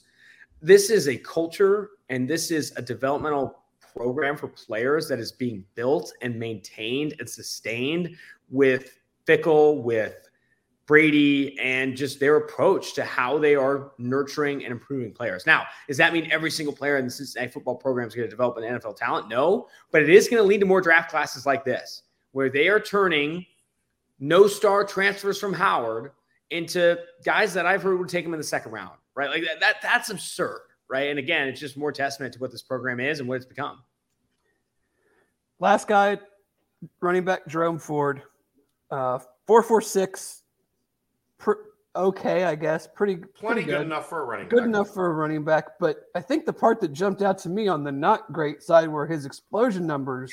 Yes. 31-inch vertical, like 9 foot something, broad, and we know he has, like, the long speed. I mean, we saw how many 70, 80-yard touchdowns where he just dusted dudes, but those explosion numbers have to be worrisome for teams when it comes to running back.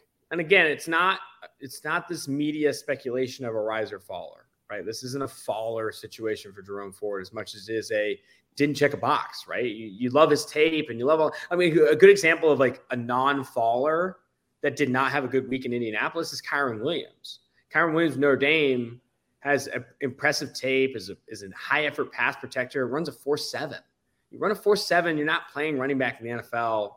And you're playing running back in the NFL, but you have a lower percentage chance of hitting, right? And I know Jerome Ford ran a lot faster than that, but with these not lackluster, but low-end explosives, teams will not check that box, right? He won't meet this threshold for a lot of teams. Some teams are only drafting running backs that are clearing a certain figure in those drills, and that's ultimately what leads to a slide, right? And it's not necessarily that he's falling down, but there are teams who do not draft offensive tackles who do not have 33+ inch arms, period. They won't. They're off the board. There are teams that won't draft quarterbacks if they have this knee injury or this, whatever. They're off the board. And that's with Ford, right? It's not so much that he's falling. It's like, oh man, I was going to, teams are not saying I was going to draft him in the 3rd, but now after seeing that, I'm probably not going to draft him in the 6th. They're saying, okay, I really like his tape. I see him from a tape grade perspective as an X round player.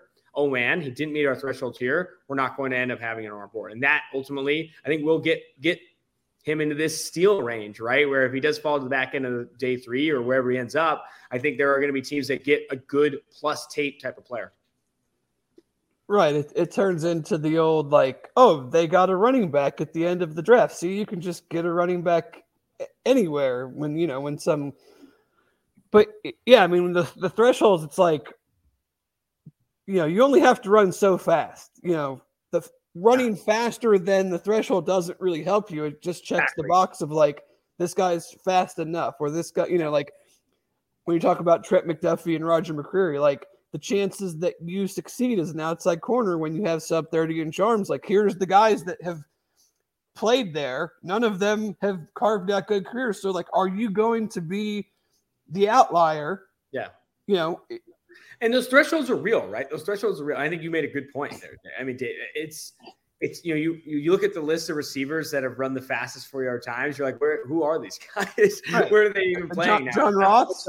Yeah. It's not so much that the faster you go and all this stuff, you increase your percentile or percentage chance that you're going to be a hit in the NFL. It's so much that, like, literally there are 6 cornerbacks in the NFL that have played over 400 snaps at outside cornerback with under 30-inch arms. You have to be an outlier to have sub 30-inch arms and have success at outside cornerback in the NFL.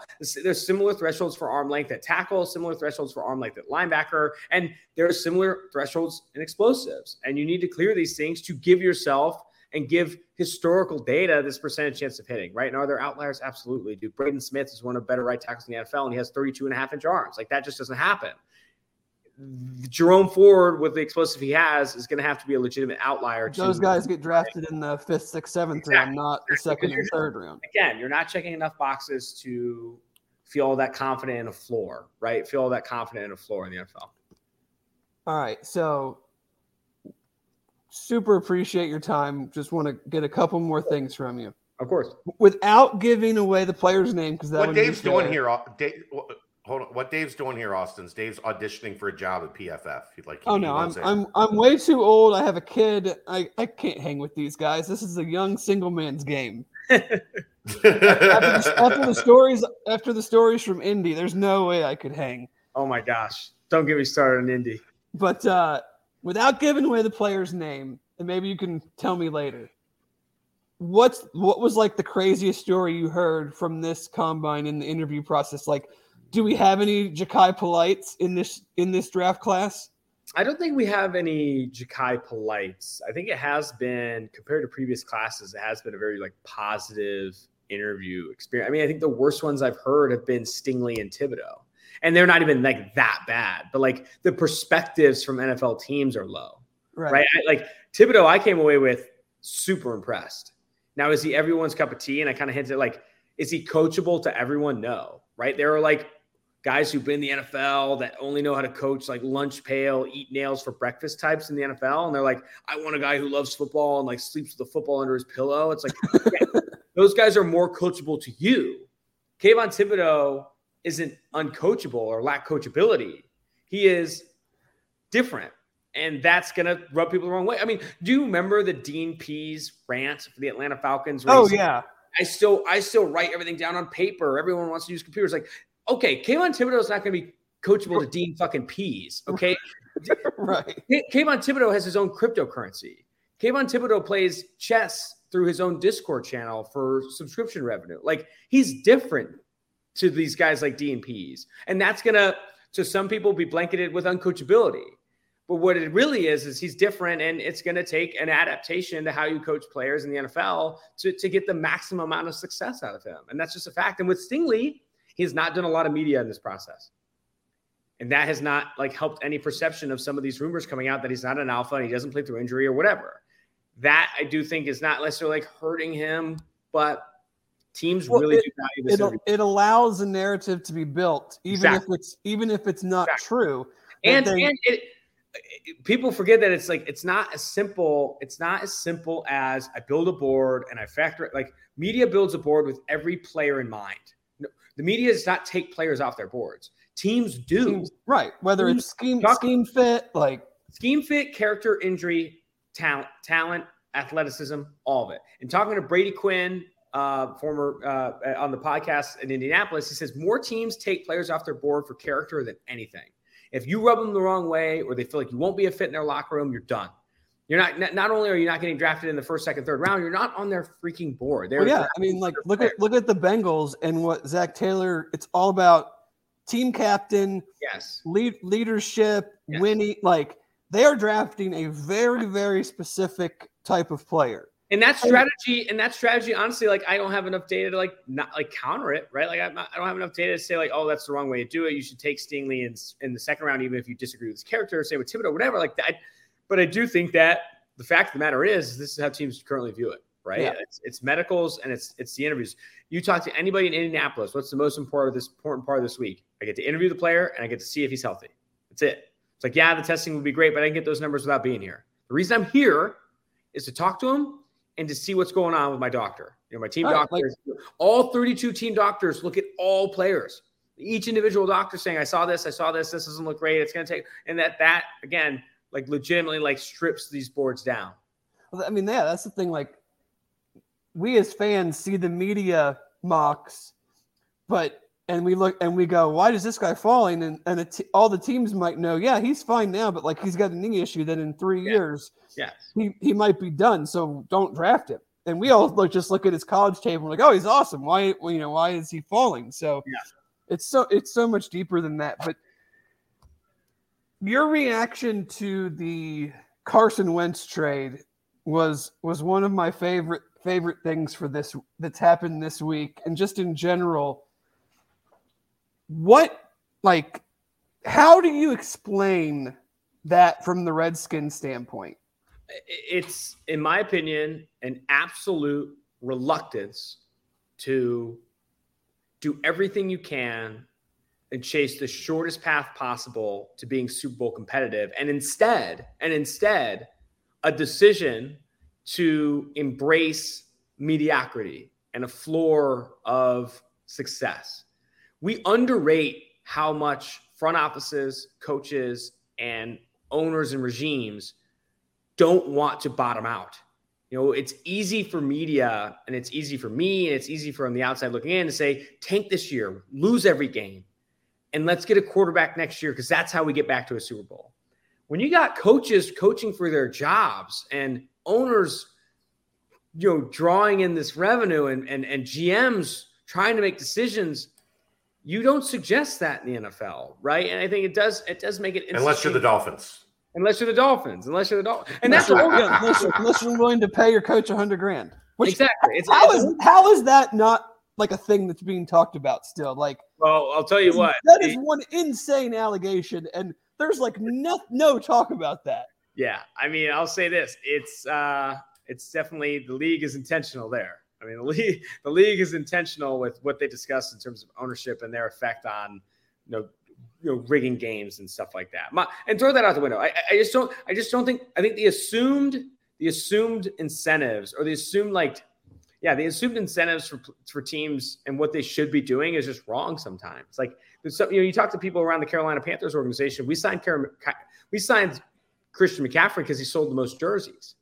There's some people who say that kind of like people think like, oh, every decision they make is trying to win more games. No, sometimes it's just to win as much games to keep their job. Sometimes it's just to make a little bit more money in season tickets. And I do think that's where some of the most befuddling moves, the ones that lead to some of the reactions I've had on my podcast, are oftentimes the reason they're obscure to me is because I don't fully understand the rationale behind why they're making that decision. Because if you're going to tell me and get up to a presser and say trading a conditional second and a third for Carson Wentz gets us to a Super Bowl quickly, you're wrong. Like, it's not it. Like, that is not. Well, don't leave out the taking on the $28 million contract. And taking on the $28 million contract. Again, it just like this is a move that no one thinks looks good. The only people, and now it comes back to like ownership expectations, right? Did ownership say to the GM there with Washington and the coach Ron Rivera and say, if we don't win 6 games, you're out? Because then maybe I'm trading for Carson Wentz. You know what I mean? Like, because then maybe I am trading for Carson Wentz. I'm not going to go sign Taylor Heineke back and bottom out. Like, if ownership says if we don't win 6 games in the first year of the Commander era, you're gone. It's like, then you go make a desperate move for a quarterback where you feel like you can at least get 7 games out of, right? That's where like the concern is. Now, is that wrong by the owner? Yeah. Is that the first time an owner's made an obscure decision? No. I think that's where my head's at for sure. I do think that I would not be surprised if ownership put pressure on the decision makers with Washington and said, hey, first year of the Commanders, we cannot be the laughingstock of the NFL. We cannot win 1 or 2 games. We need to go out and win 6+, 7+. And at that point, it's like, yeah, we can do that with Carson Wentz. The Indianapolis Colts are saying, thank the Lord for your desperation. We're going to go try and reset and win a Super Bowl. That's right. So I'll get you out of here on this one. We appreciate your time. Bengals draft. Obviously, offensive line gets everyone's attention. Yeah. My feeling is that they're going to address it enough in free agency. What enough is open to interpretation. That they end up having a defensive heavy draft since their defense is older, more guys on second contract, need to start infusing some youth and lower money contracts since you have 3 pretty huge extensions coming up next year. Who are some guys you think fit them end of the first round? Could be offensive line, but offensive line or defense. Yeah, I think I want to speak first to, I think, how I view their approach will be in free agency next week. I think they're going to key in on Ryan Jensen. They want to make that decision. I think they want to invest in that position. They want a center for Joe Burrow. I think they're also probably going to look to bring back Riley Reiff. And I think they're also going to try and make a play via trade. Maybe Lael Collins, now that he's being made available. Maybe Laramie Tunsil, now that he's being made available. Like, that's where I think their heads are going to be. What does that do for Jonah Williams? We'll see. Maybe he moves to the right and Riley Reiff becomes a swing tackle. Who knows? Riley Reiff kicks inside the guard. They can do whatever they want. What they need to do is address the offensive tackle position with a veteran. What they don't need to do, in my opinion, I've seen some mock drafts of them going Bernard Raymond, the Austrian Central Michigan guy. They don't need to do that. They have a Super Bowl window. They need adults. They need offensive adults. line. They need adults. And now, Raymond's an adult. He's 25, but one offensive lineman I see, or 2 offensive linemen, I don't see them passing on if they're there at 31, or any of the top 3 tackles. That's Linderbaum, Cross, Ekwonu, and Neal. I don't see them passing on Linderbaum, and I don't see them passing on Zion Johnson. What is your thoughts on? Well, what about Kenyon Green? No. Kenyon Green's combine was dreadful. I think he could be far. And I would maybe the Bengals do it. Now I wouldn't take him there though. I don't like that pick. What about Tyler Smith? Tyler Smith of Tulsa, I think, is interesting. Now that's a guy that's a project though, man. I mean, guard future tackle, possibly. I would try him at tackle to start, but taking him at 31 and trying him at tackle with a team in the Super Bowl window just right. His pass blocking needs total reworking, but he needs to grow up. I mean, he's a young player. I think you bring in a tackle that you at 31 that you expect to start. I think you're making mistakes. Oh, for sure. Tunsil, trade for Tunsil. No. Everything you have. Trade for Collins now. I like Collins. I like Tunsil. And if you are able to come out of that and still have the 31st overall pick, I like Kyrie Elam, the cornerback out of Florida. Yeah. That's what I think is that they do enough for what they want to do to where you're looking at the strong positions in the draft.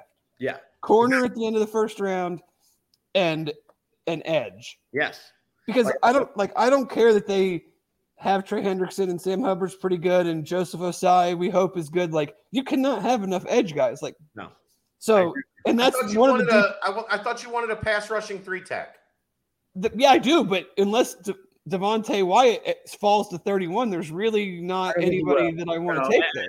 I don't think they're going to have. I think the 2 defensive tackles that go off the board in the first round will be Jordan Davis and Devontae Wyatt. You could go after Travis Jones if they let BJ Hill walk, but I think they try. Is he kind of like a redundancy of DJ Reader though? Like, he is, but I mean, I like what they had in having BJ Hill and DJ Reader though. I mean, right. two of those guys I think is. I mean, Jones feels like more of a nose than a 3-tech. I mean, I know he tested out the roof, so maybe he's definitely more of a nose. No, you're right. I think they should look to make a priority to re-sign BJ Hill though. And I do like them going corner or pass rusher if they do shore up the offensive line and Zion Johnson or one of these whales doesn't fall. They go corner. You can't have enough cornerbacks, and that's been a room that they've added to. But I think you continue. They love first round corners, and they have assuming they cut Trey Waynes, which I mean, they have that spot to slide that first round corner into. Exactly. I think Kyrie Elam would be great. I think I think he could fall that far. I think the Bengals would take him there. Do you think because of not testing at the combine, Andrew Booth could be an option at 31? Potentially. I think he could fall that far as well. I think Andrew Booth is higher on PFF's board and maybe comes off the board in the 20s. It'd be interesting to see if he gets past the Philadelphia Eagles' 3rd pick in the first round, which is crazy to say. But I think that I do think that the Bengals could be locking in on corner. And I agree with you. You can't have enough pass rushers. Grab Boye Mafe at the back end of the first, right? Grab Jermaine Johnson. I don't think Jermaine Johnson's fallen that far anymore. But you have so many pass rushers. I think 8 guys ultimately go in the top. Nick Benito, Boye Mafe, the Ebiketie. I think all those guys, right? I mean, corner or pass rusher, if one of these guys that you can't start right away and have success with isn't there. I think Zion Johnson could start for the Bengals. I think for sure. Bomb could start tomorrow for the Bengals. And again, all that depends on how they spend this money in free agency, right? They have a lot of money in free agency. There's some offensive line talent available. Go add 4 or 5 guys, honestly. Take the Buffalo Bills approach of just throwing dudes at the position and just raise, we talked about, raising the floor of the whole offensive line. Let them all battle it out. Yes. No weak links. Don't even think about it as filling needs, a position. We got a guard. We're good at guards. No, you need as many capable human beings that play along the offensive line as possible and don't stop. And honestly, I think they do that even with the development they want to have in Jonah Williams and development they want to have in Jackson Carman. It doesn't matter. Go get as much as you can and play your best guys. And if that's Jackson Carman, play Jackson Carman. If it's Jonah Williams, play Jonah Williams. You can't afford, with a Super Bowl capable quarterback, to say, well, we still really like Jonah. It's no, you know who you like? It's the guy who keeps your quarterback upright. Keep throwing resources at the offensive line. Yep, I agree, man. Are there levels at PFF? Are there positions for washed up 37-year-old dad? That can't go to the combine. Man, you're giving me a lot of credit on the age number there. Thank you. I'm trying to help you out. Sometimes you list a guy at 6'4" and he's really 6'1". I'm trying to help you out, Dave. No, there's always roles at PFF for you guys. I really appreciate it, man. I think this is the perfect job for Dave. Because this is all he lives. PFF did not exist when I was in my 20s. So he lives, eats, sleeps, and dreams draft. That's great. He does his own mocks. Do you get out to 7, Dave? 7 rounds? Oh, of course. What the hell? What's the point in doing a mock if you don't end up getting to all 7 rounds? It's true. I'm just trying. Anybody can do a first round mock. I mean, I'm trying to turn his passion into a career. Now we'd have to make sure in his contract there was a clause he could still do this podcast. He's too valuable to let go. And go out to higher ground. He's too valuable to let go on that end. But I think he'd much rather work for you guys than Kroger. Oh, don't let them know. You don't have to go to the draft and drink every night, Dave. But I would want to. I mean, I want to hang out with Austin and get Uncrustables at Prime at 6 a.m. and Dude, did you see the remembrance gloss over his eyes? No, man. Dude, okay, I know we've kept you a while. You have to tell the Hot Pocket story. Oh my God! Haven't you made him do this before? No. That was his mom and the pancake story. This just happened at the combine. Yeah. So I mean, to speak to the combine, to add some context, I've said this on the podcast. It's an unparalleled bar scene. It is unparalleled. You could go back to college, any college bar, pick you want. It's different and they're gonna move it to. No, they're not. I don't know if they will, man. I don't know if they will. I hope not. Knock on wood, because it's just too good. But there's a bar that everyone goes to in Indianapolis called High Velocity, which is in the lobby of the Marriott, which is where everyone stays when they're there for the week. And that bar closes at 12. And at 12 unlike any bar scene I've ever been a part of, 90% of the people at that bar navigate to another bar that stays open till anyone leaves. Like they literally don't close it. You're getting offered beers at 5:30 in the morning. Like it's absurd. Like New York doesn't stay open this late. And there we end up staying late. And when we come back, it's so late that nothing's open, right? No food. And I'm because the Steak and Shake's not 24 hours there anymore. Steak and Shake used to be 24 hours. COVID ruined that too. And we have now me on a hunt for some food here. So then I go to the lobby of the Marriott, and they have this like the concession stand, and they have like Hot Pockets and taquitos and a bunch of garbage. And I like start just grabbing a bunch of stuff. And it's me with a couple of buddies from PFF. And I'm like, I know it's going to be expensive, right? I know it's going to be expensive. It's going to be like movie theater level of expensive. And I just throw everything on there, like 8 Hot Pockets, taquitos, chips, Doritos. I'm like, don't even tell me how much it is. Just I'm going to pay for it and we're going to eat it. So then we give it up there. He's like checking all the items. He's got like this list of like, how much is a Hot Pocket? Writing it down. It's a freaking disaster. It takes forever. We're in the process of like, let's just go upstairs and microwave all this stuff. And he's like, there's no microwaves in the rooms. There's one right there. And he like points to this fucking microwave on the ground. There's a microwave on the ground where like, we're putting in like 3 Hot Pockets at a time, trying to get through this process in the weirdest way possible, like 5 a.m. in the morning before people wake up, right? Like you're trying to move quickly because you got no time. Aren't you like an hour from the continental breakfast? Exactly. At that point, we're like, what are we doing? It's not great, right? It's not great. We're in the Hot Pockets. Fun fact, Hot Pockets that already struggle when you microwave them. If you microwave 4 at a time, they don't get cooked. Like you're just like they are ice in the middle. Yeah. They break your teeth. We're eating icy Hot Pockets, like are closer to ice cream sandwiches than anything warm. And as we're eating these and we're trying to heat up the taquitos, we're trying to do all this stuff, he finally gets done and he says, he hands me back my car and he's like, it was $380. And I was like floored. You were instantly sober. Floored. Instantly sober. It's a great way of putting it. Instantly sober. We're all like a cold Hot Pocket in my mouth. I want to cry. We sit down. We're like sulking because more Hot Pockets are heating up. The taquitos are heating up. And I'm like, we're all like laughing. And then you're kind of like, wait, I kind of want to cry. One guy Venmos me like $80 immediately. It's like, I feel so bad because I paid for it all. And then I'm sitting there like, you couldn't expense that? You couldn't expense that? Probably not. PFF's not down with the $380 in Hot Pockets? So then we're counting like we only bought like 17 to 20 items. And I'm like, this Hot Pocket had to have been like $19. I'm eating like a $19 Hot Pocket. Trying to do math. I'm losing my mind. It's not even good. It's not even warm. We finally get everything freaking microwaved. And then we're starting to go upstairs. I'm carrying like a bunch of half-eaten Hot Pockets. And the guy on the end, I'm walking the elevator. He says, who paid for that? I said, it was me. And he's like, it was actually only $100. And we all start dying laughing. He totally lied to us. And we were like, $100. I was going to say, that's like a 4,000% markup. I'm sitting here producing and I'm like, holy hell. I don't know how it happened, man. I don't know how it happened. But it was a funny experience, man. The combine, though, I'll tell you what, dude. It's every day's a story, dude. Everyone stays out as late as you can. I talked to Jack Del Rio about how we should have won the Super Bowl that year when Derek Carr was like. I mean, it's just crazy good fun, man. It's to see all the people in the same bar scene and all that stuff is crazy.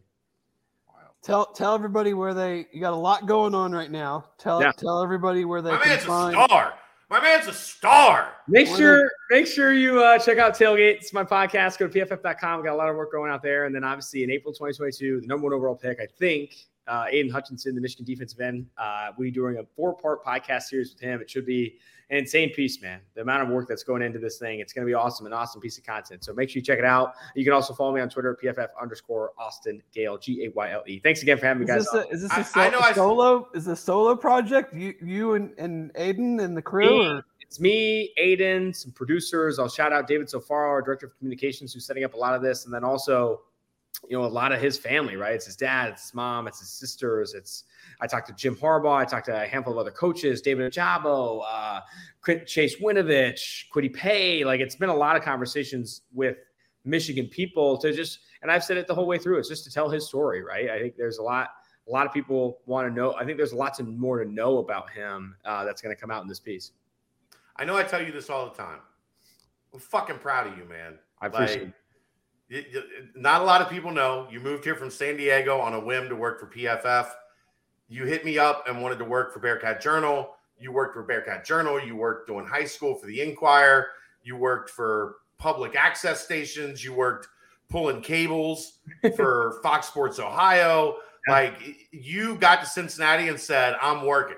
Like, we're going to figure this out. I'm not here, like, to have this fail.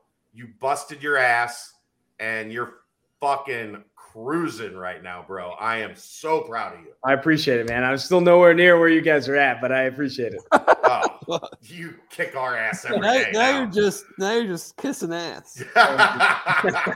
Appreciate you, brother. We'll talk soon. Thanks, This was Austin. awesome. Thank you so much for having me. Have a good one. Austin Gale, Pro Football Focus. That's it, right? Like, are we good? I mean, dude just brings the energy. I mean, he's the Kerry Combs of PFF. Just all the energy, all the juice. Man, I mean, him and I could talk draft for. I mean, like, because he would do it. We could just talk. We could talk for 4 or 5 hours, like, no problem. So when he got here, like, he literally, like, he slid in my DMs and was like, I want to do some work. Like, I'm a college football nut. I'm working like clerical.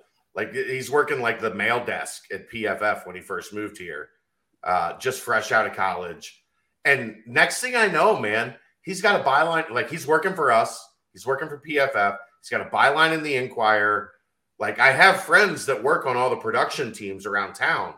From when I did like public access TV and all the shit that, like, all those guys freelance, you know, and like Austin Gale. I'm like, is he sleeping? Like, I worry about my friend. Is he sleeping? Dude, I'm not going to tell his story. Dude has a story.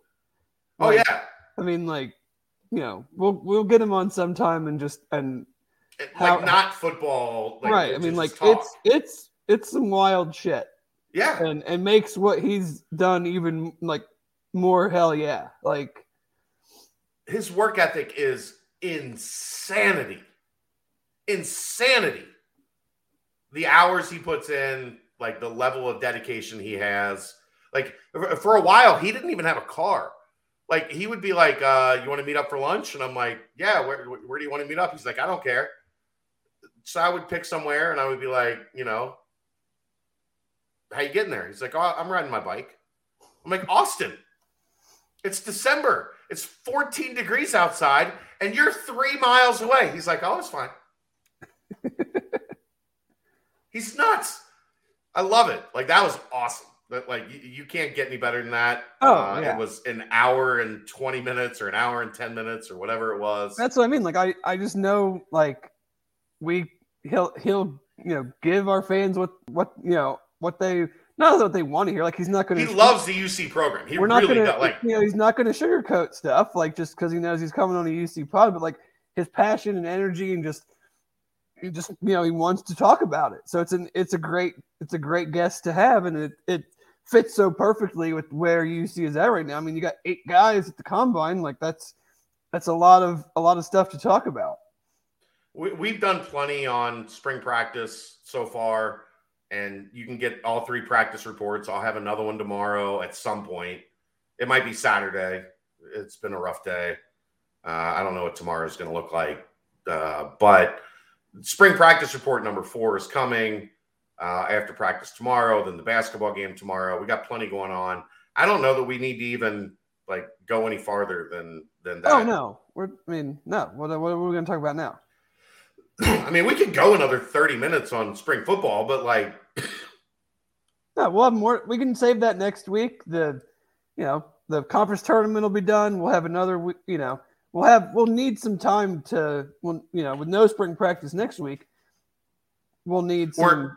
We got Brady coming on the BBP on Monday. I'm going to give you first dibs on something. It won't be for next week. It'll be down the road. But do you want Royer on this podcast, or are you going to release him for another podcast? Do you want a while to chat with Ryan Royer? It's up to you, man. You're in charge. No, I know I'm running the shit. I'm asking you. You're like, this is the podcast, right? This is the flagship. Yeah. I'm asking you. Do you want Royer, or do you want to, like, let somebody else have it? Let's bring Royer on. All right. It won't be this week. This coming week, or next week, whatever. He's going to Florida. It's his last chance for spring break because he's already got a job coming out of college. He's got his engineering degree. Well, we might use our one help us out. Yeah, let's work on that. Week. If we can do that, let's try to do that for next week. Yeah, you go ahead and set that up. I'll give it my best shot. It might not be live. It might be something we have to record. Yeah. To where we drop it in or whatever the case may be on a longer podcast. Hopefully we'll have a chance to have it live, but I'll try to make that happen for next week. If we get Brady and then this guest next week, like the spring break is going to be just fine. You won't be missing anything. So let's wrap it up. Like, dude, Austin fires me up. He gets me so excited. That guy's I love him so much. I mean, damn, I'm just too old. PFF wasn't around back then. You're not. I'm telling you. I think we can get you in there full time and not have to be one of the young guy roles. No, I don't think they're going to pay me to come in. No, I think they are. Dude, you could sit there and watch tape and like go home in a normal hour to your wife. Your wife and kid go to bed. Yeah. Then you watch more tape. You might not get much sleep, but I think you could be all right. Yeah, we'll see. We'll see. All right, that's going to wrap it up. That was outstanding. Another million thanks to Austin for coming on. The thing that's been always tough with Austin lately is whenever you get him, he's like, I got 20 minutes. Oh, dude, he was like, when I asked him, I was like, can you join us Thursday? He's like, dude, Thursday I am slammed. What time? I was like, we start at 8. What works for you? He's like, I can do 8:45. I was like, fine. Like, I genuinely expect when we hear from Austin, it's going to be like, I've got 12 minutes. Mm-hmm. So getting him for an hour plus, hell yeah. That's fantastic. Fantastic. So that'll be it. We will see you. We'll get a nightcap up tonight. I don't know about this weekend, man. We got some not so great news that I'm still trying to comprehend on Kelly. I'll figure it out. I don't want to worry everybody yet, but we'll see. So we'll see where I'm at. We'll get something up tomorrow for sure with the basketball game and with practice, but it might be a light Chad weekend. I don't know. Yeah, take some time, dude. We'll see what we can figure out with nightcaps anyway. Bearcat Sports will be fine. Yeah, I know. But you know this. Sometimes this is a way to get my mind off things for an hour or two. Sometimes I need it. But that's going to wrap it up. Aaron, let's go knock out a nightcap. Dave, great show tonight. I'm glad you and Austin had a chance to chop it up. You two are like the two best friends in the world. You're kindred spirits. He's Dave Simone. Thanks to Aaron Smith, as always, producer extraordinaire. I'm Chad Brendel. We'll see you next time. It's the Holy Grail BCJ podcast right here on BearcatJournal.com.